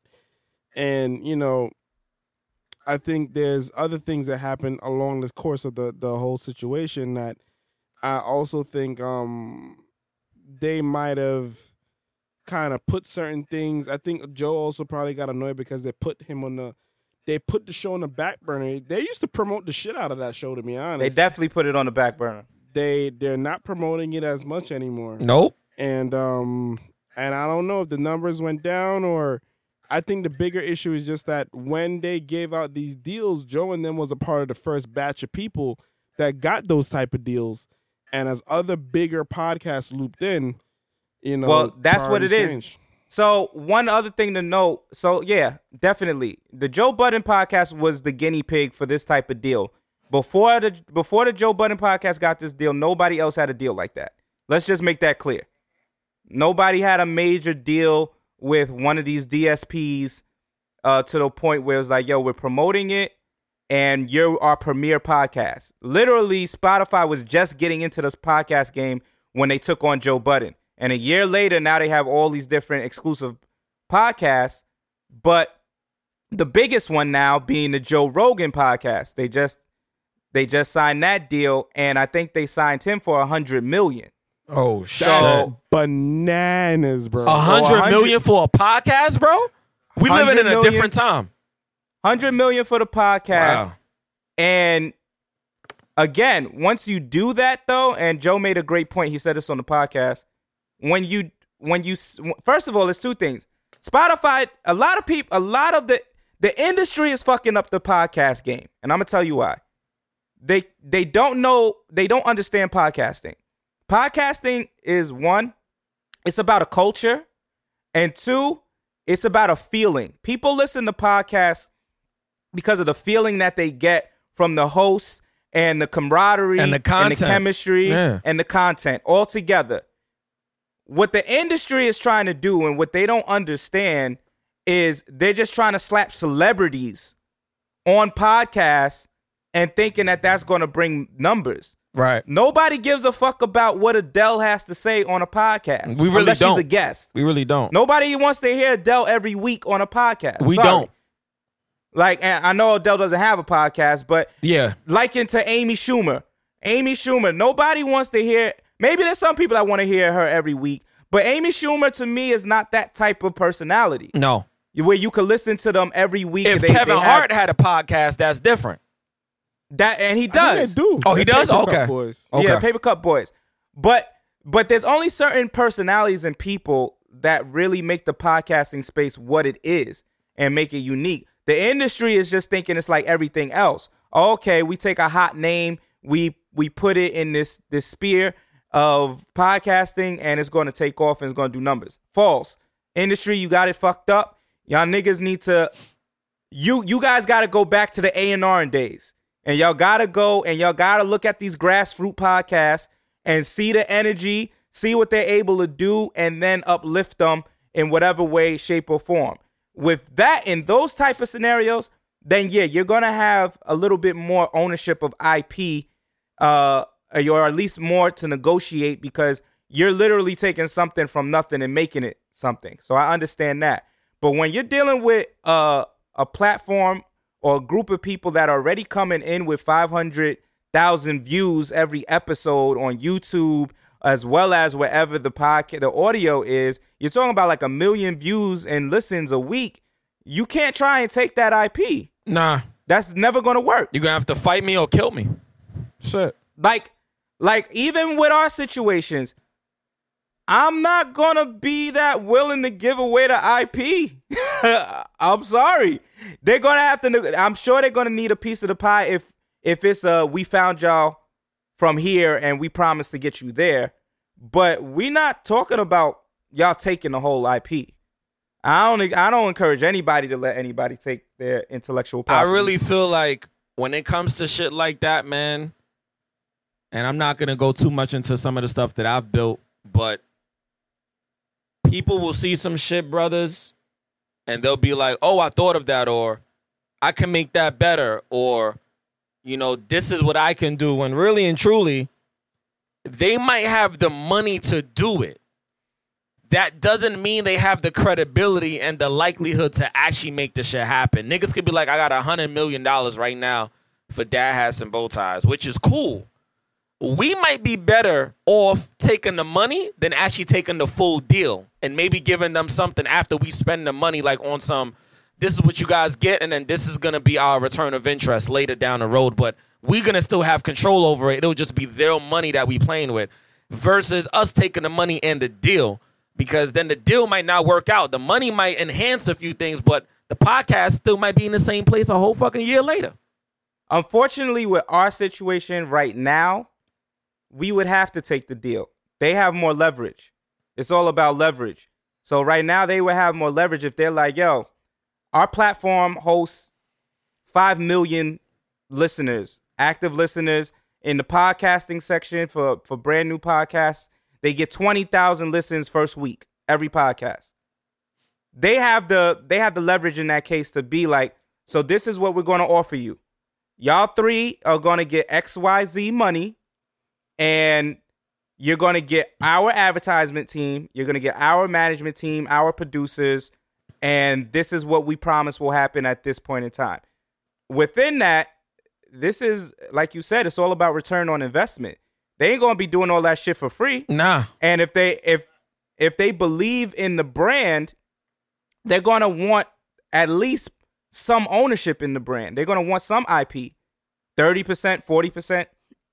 I'm lowballing it. Really and truly, they're gonna try and strong arm us out. They're trying to get the whole thing. I was about to say they want to take the whole control and be like, well, that's what it's like a buyout. Well, in reality, I'm sorry, but the niggas ain't gonna treat the podcast like it's a fucking album. And that's what the industry is doing. They treating podcasts like they albums. Get the fuck out of here. We good. Yeah, I mean it's hard. That creative it's really control hard shit is scary, man. That's scary. When what happens is a lot of times with people is when they've never seen, they're treating it like they treating the music game back in the day. Yeah. When you never seen a certain amount of money in your life, and someone comes to you and says, "Listen, all three of y'all $250 a year to do the podcast." Right. That sounds amazing.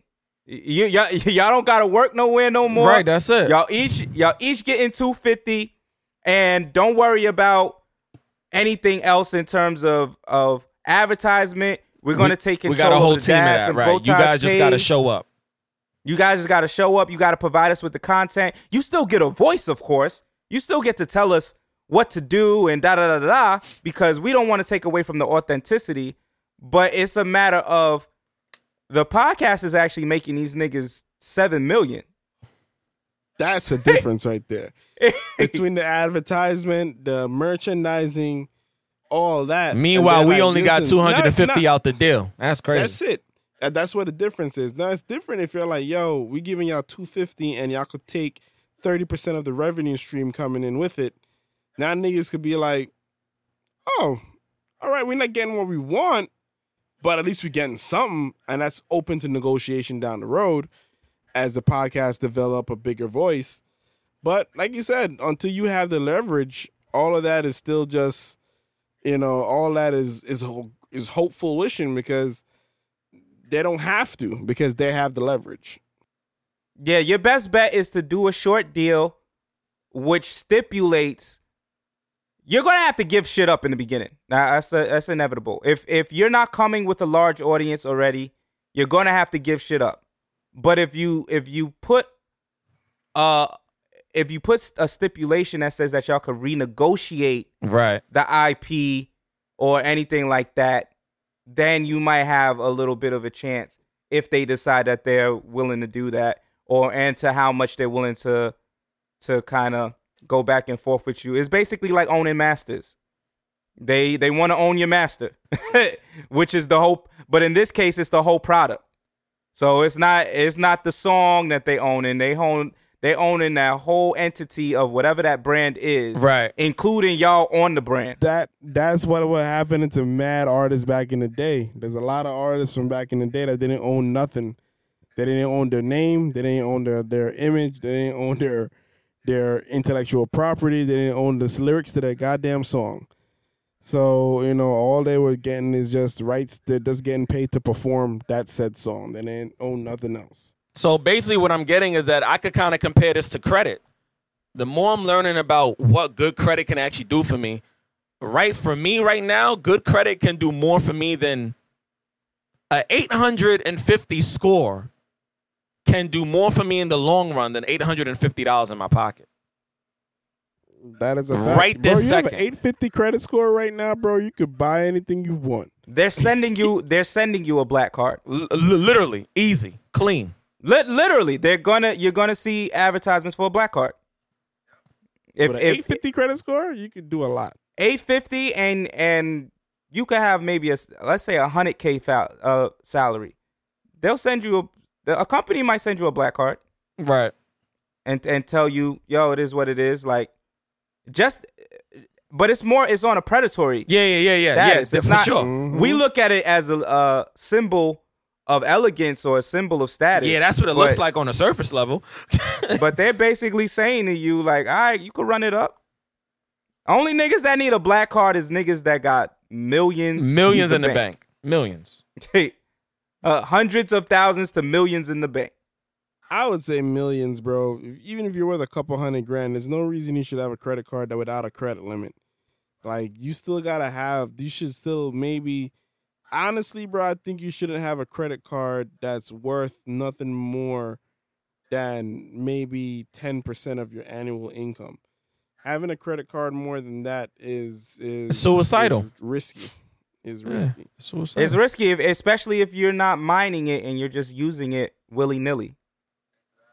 Like, you just like, yo, fuck it, I'm going to just spend this bread on X, Y, and Z. You're putting yourself in a hole, for sure. Before we get out of here for this Monica and Brandy things, get a few more things off. the NBA shut down for 3 days because of the Jacob Blake situation. We didn't really get to cover that last week, but Jacob Blake was shot 7 times in the back after reportedly breaking up a fight between 2 white women. Did Jacob Blake survive?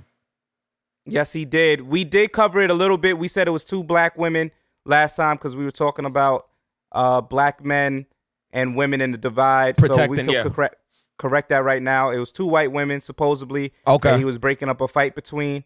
Shot 7 times in the back, and then the police officers had the audacity to go to his hospital bed and then handcuff him to the bed. Apparently, they took their handcuffs off recently.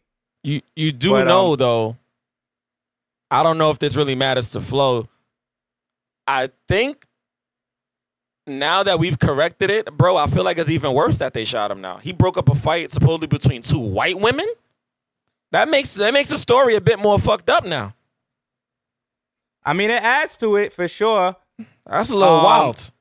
And then, of course, so the NBA, the Bucks started it off and was like, that's their hometown. So they were like, yo, we not playing in the playoffs because shit, we're not gonna distract the people. We should be out there fighting with the people. Respect it. Everybody else followed suit. There was a shutout for like 3 days, and then they resumed on Saturday. They went back to playing.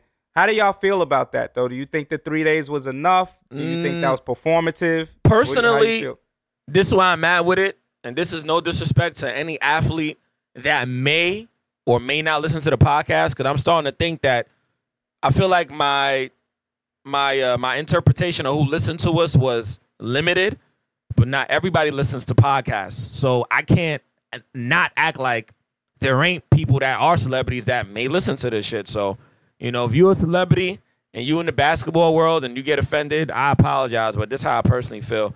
Wearing Black Lives Matter and taking knees, that shit ain't enough. I'm sorry. For me, the only person that's really out here, in my opinion, really sticking their neck out, going on a limb, doing extra and beyond shit, is fucking LeBron James. And that's not because he's LeBron James. It's because of the risks that he's willing to take for black people and try to create opportunities that will supersede his career as an NBA player, as an all-timer, as a Hall of Fame, because he's literally not putting his money where his mouth is.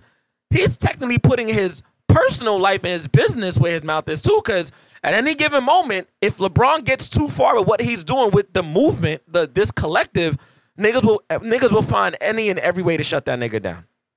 Every single way. So the NBA players, you know, not playing games, even the WNBA. I'm sorry, I got to bring y'all in it too. It's not enough. It's not enough. Personally, it's not. It's not enough.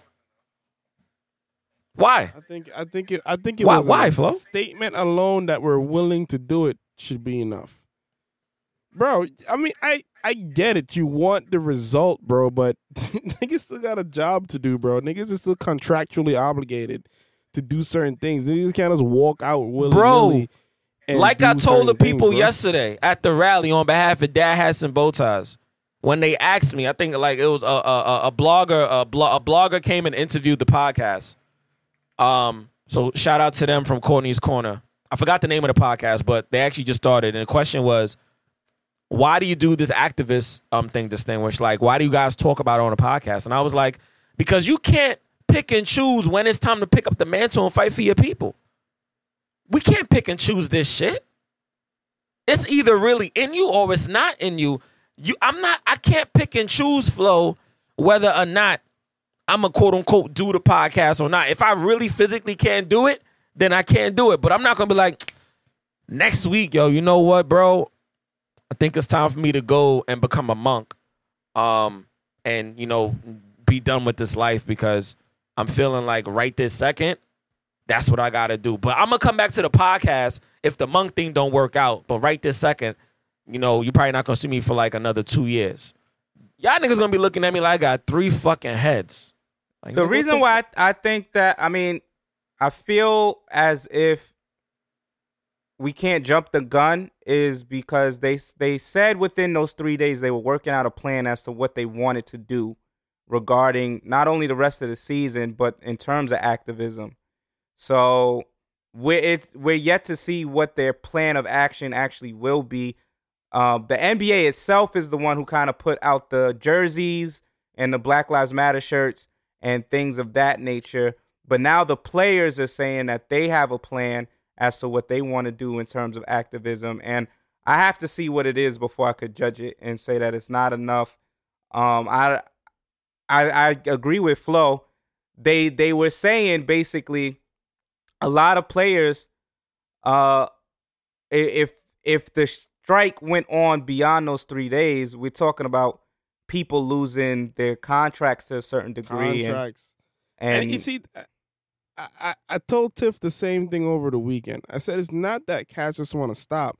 LeBron is worth $1 billion, but think about Joe Johnson, who's 10th player on the team, making $1.2 million a year. Remember, the NBA, these cats don't get their contract up front. They get paid by the game based on the state they're playing in. So when they play in Portland, they get a check from Portland. That's tax deductible comes from Portland, Oregon. So at the end of the day, it's not just LeBron or the bigger athletes. A lot of these guys are living off their paychecks, bro. So at the end of the day, I get it. The activism, is nothing wrong with doing activism. We need people like you to do it. But as I said before, sometimes you gotta kind of when it comes down to it, it's like personal versus business. You feel me? I'm keeping it all the way 100 when I say this. This is love. Yes, I pray to God that Hats and Bow Ties becomes the biggest podcast on the face of the planet. I hope we're recognized for being the most brutally honest. Shout out to Combat Jack, forever rest in peace, who just gave us that wisdom that day we met him, because I spoke about him yesterday during the interview. But I'm telling y'all right now, fellas, if I had to choose between the podcast and my people, y'all can't have Distinguished. I'm sorry. I love y'all. And y'all can't have me, bro. And I wouldn't even take it personal, bro. You're making a decision based on what you have to do. At the end of the day, people make decisions based on what's best for them. If that's what you feel is best for you at that time, nigga, then do that. You feel me? I'm just looking for me personally. I'm not going to hate you for it. I'm just going to say, bro, if that's the decision you want to make, then go ahead. If you feel that that's the decision that ultimately benefits you and the cause you're pushing, then go ahead and do that. Because I won't take it personal. You're making and that's what I kept saying, is that you got to make a decision based on what's going to be beneficial for you. I think you also have to be strategic, because there may be a middle ground, and we can't always forego the middle ground just to be one way or the other. I think sometimes when we do that, sometimes it feels like the middle ground might be you pussying out, quote unquote, or whatever. But sometimes the middle ground is actually the smartest thing, because it gives you a better hand and a better play later down the road. Sometimes, rushing out in the front lines will look good, and maybe at the end of the day, someone will look at that and be like, nah, we need a brother like that on another podcast. So we're gonna say he's gonna be good for life or whatever, or he's gonna be good when the situation is over. But if you don't have to put yourself in a position like that, then it's unnecessary to. That's how I see it. I'm not gonna unnecessarily do something just one way or the other, whether it's like, nah, I'm just gonna be on the podcast. I'm not. We can't get too political because our audience on this platform doesn't really like that.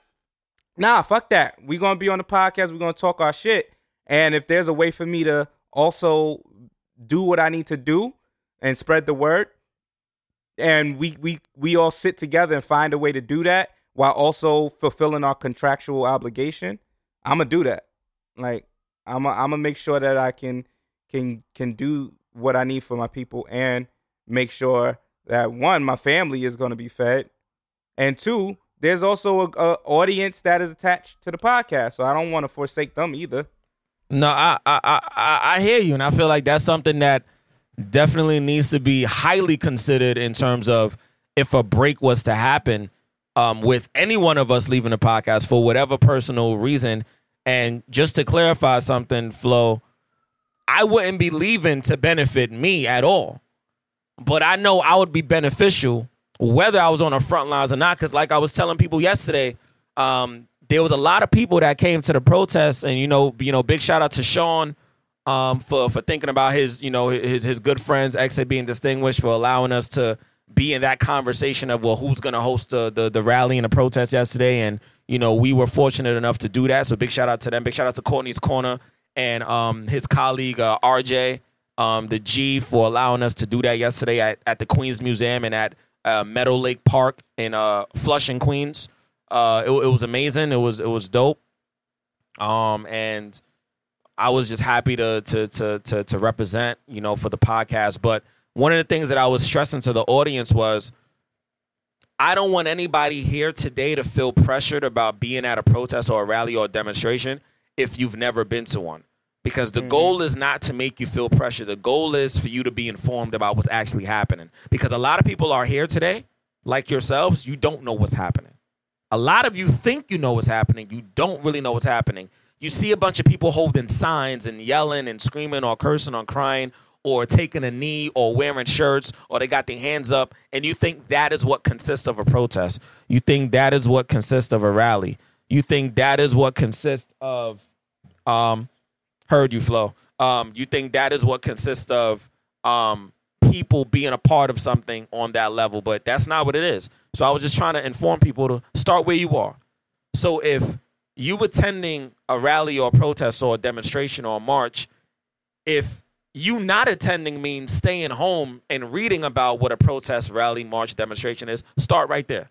If you've never attended one, maybe starting is picking up a book on what was happening during the 1960s and the 50s during the sit-in era, and during when we were doing boycotts frequently and when Dr. King was around. Maybe that's where you start. Maybe that is your introduction to what a protest and a rally and a march and a demonstration is. You don't have to physically be here.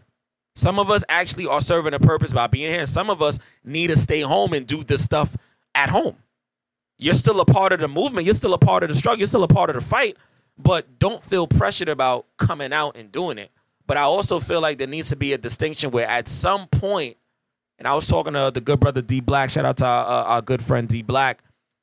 At some point, I think we have to make a decision, like a definitive decision between if we're going to do the entertainment piece and do the political in terms of the street activism, or if we're just going to do one and let go of the other. Because I feel like we're torn. I'm not saying we can't have both, but all of our energy for us, I think, to be as effective in one area. Can you imagine if I was on 3 other podcasts, bro? My energy, my time, all that would be so split between this, probably overlapping the information. Now I got to try to figure out how to distinguish on this platform versus this one. That shit would be catastrophic for me, I think, because I'm so set in that has some bow ties. We've been building this for almost 4 years, coming up in November. Like, so we have a groove, we have a pace, we have a rhythm, we have an ebb and flow. To try to recreate that somewhere else, I'd literally be taking a whole nother piece of me to give a brand new piece of me somewhere else. And I don't feel like, to whatever the movement or the cause is at that particular moment, it would be fair. Yeah, I mean, I agree. I think that, that's one of the reasons. I'm sure there's been opportunities for both of us to do podcasts with other people. And I was like, nah. Although, like, I'm not saying that there is, like, never in the world or whatever, but it does definitely take being very intentional about that. I'm not just doing a podcast with anybody. I'm damn sure not going to do it at the expense of That Has Some Bow Ties. This will always supersede any type of situation anybody tries to bring forward. And yeah, I think, I don't know if you was talking about specifically about our platform, but I think for our platform, talking about politics and entertainment is what makes us different from everything else, because everything else either is in one sphere or the other, or they're not as informed about the politics as they are about the entertainment. And so the entertainment kind of overlaps the politics. They're not having the deep enough conversations. So that's really what makes That Has Some Bow Ties unique to all other podcasts and why it stands out to certain people. However, I think when you're talking about athletes who are entertaining and being political, it could potentially be a lot. But we also can't forget that some of the best political statements were made during entertaining others. Whether we're talking about Chadwick Boseman and Black Panther, if we're talking about Muhammad Ali, if we're talking about raising the fist at the Olympics, like all of those things happen while entertaining the world. Right. And so sometimes some of the best political statements are made in those moments. So I think it's just about a balance and an understanding regarding how to make certain things work and how to get people involved. Sometimes, and this has always been the premise of this podcast, you got to mix the candy with the medicine. I said that same shit yesterday during the interview. That's where we at. Yeah. With it. So again, well, we didn't say this yet, and it's the last thing. And then Brandy and Monica got about 800,000 people on the live right now. Sheesh. Off rip. God damn. R.I.P. Chadwick Boseman. He will forever be our king, our hero. I don't even know what else to say. This man was just through and through an amazing individual. He really was. Whether it was on screen as T'Challa in Black Panther, Civil War, any other Marvel movie, Infinity Wars, all of that, whether it was playing 42, whether it was Get Up, Get On Up, or Get Up Now, whatever, however you say James Brown, yeah. James Brown movie. Whatever this man did, 21 Bridges, The Five Bloods, this man always embodied Black excellence and also, always made sure. His past work, too, I got a lot of theater friends. They said that they met him when they was in theater school. And I was like, wow. He's just, he never passed up a chance to be Black excellence and portray us in a way where we could look up to the protagonist or the character that he was playing in a positive light. And I just think that to be one of the most sought out Black actors and to have done that route, like he didn't sell out and just do roles to do roles. Correct. Because he turned down a lot of roles too.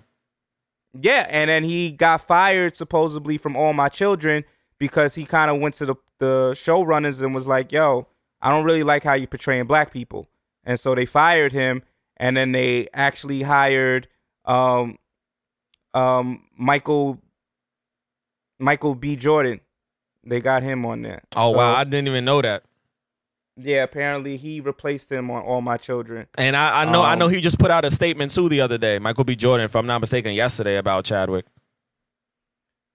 Via Instagram. Man. That shit really took everybody by surprise. It did. And a lot of narratives coming out, which I think we need to kind of have these conversations regarding when people are sick and you don't know.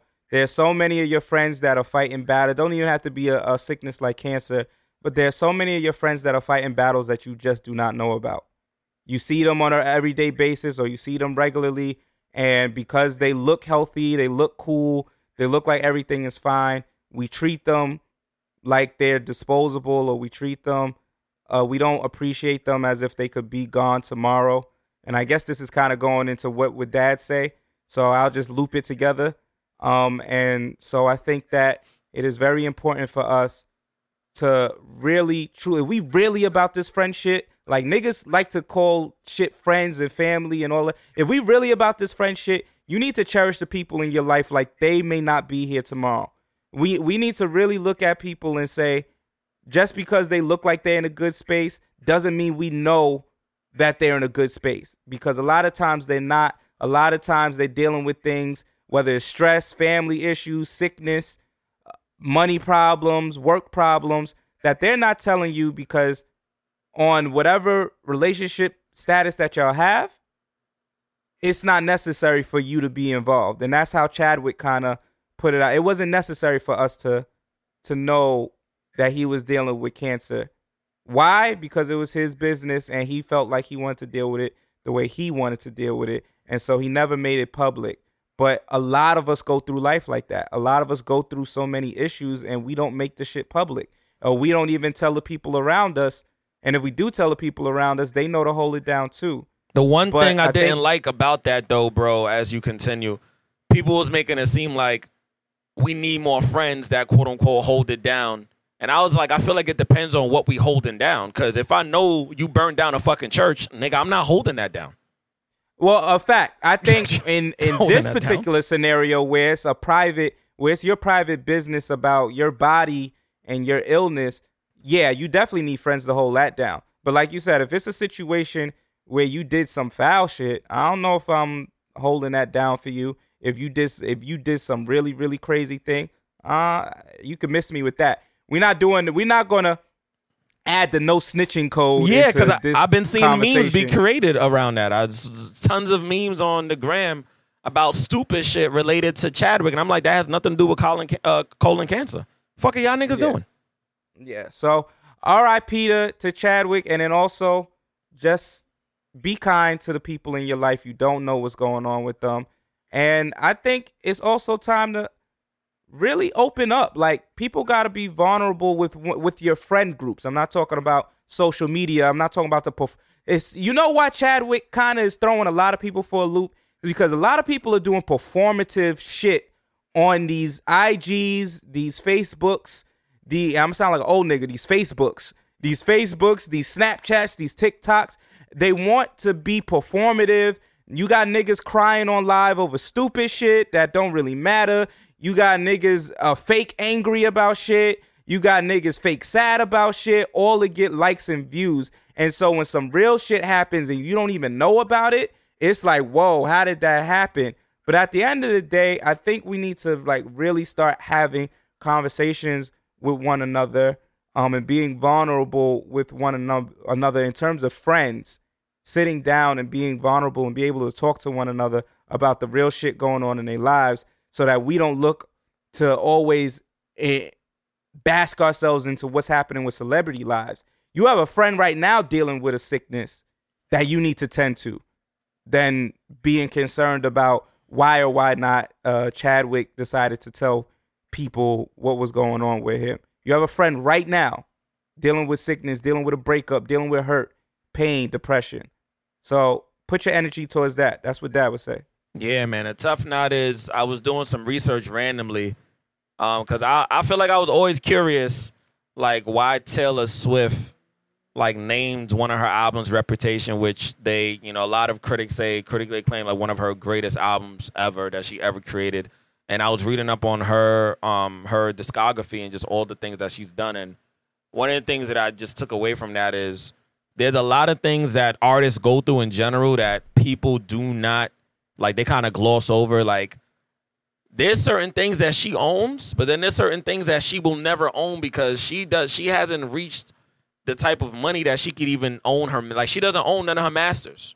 She only owns, she gets credit for writing material on the project, and she gets credit for how they used it to promote the project. But she doesn't get any credit in terms of like owning any of the masterwork for any of her projects, like any of her albums. Yeah, that was her big fight with that label that she was a part of early on in her career. Yeah, she's been battling with them about getting those masters. Yeah, so this just coincides with the Joe Budden situation with Spotify. Artists, creatives, rappers, singers, whatever you do in the entertainment, or even if it's a invention that you make sure, if you are going to quote unquote go in with somebody in terms of using their platform as more leverage to like get your situation out there better, make sure you know exactly what it is you're signing off on, because it'll be a shame if people is coming out with the next greatest thing that can compete with an Apple or Microsoft, and because you didn't really cross your T's and dot your I's, the company takes your IP, as we were talking about, and now you fucked. And now you really have no say in how it's distributed, how it's, promoted, how it's advertised, how it's marketed. All you did was create the idea, and they took it and they created the reality of what your idea is, what it could have been. That's a good way to say that. Yeah, so just artists and creatives and anybody that's creating shit and making it, be mindful of how you sign off on these deals, because you could be signing a life sentence and you could be miserable for the rest of your life. Shoulda, woulda, coulda is something that's said after the shit goes south. You don't want to be a shoulda, woulda, coulda, y'all. Be a, you know what? I have control over this now. You want to be a now person. You don't want to be a damn. That shit fucked me up like 10 years ago. Like, I could have been 50 Cent, but instead you became Ja Rule. Shit crazy.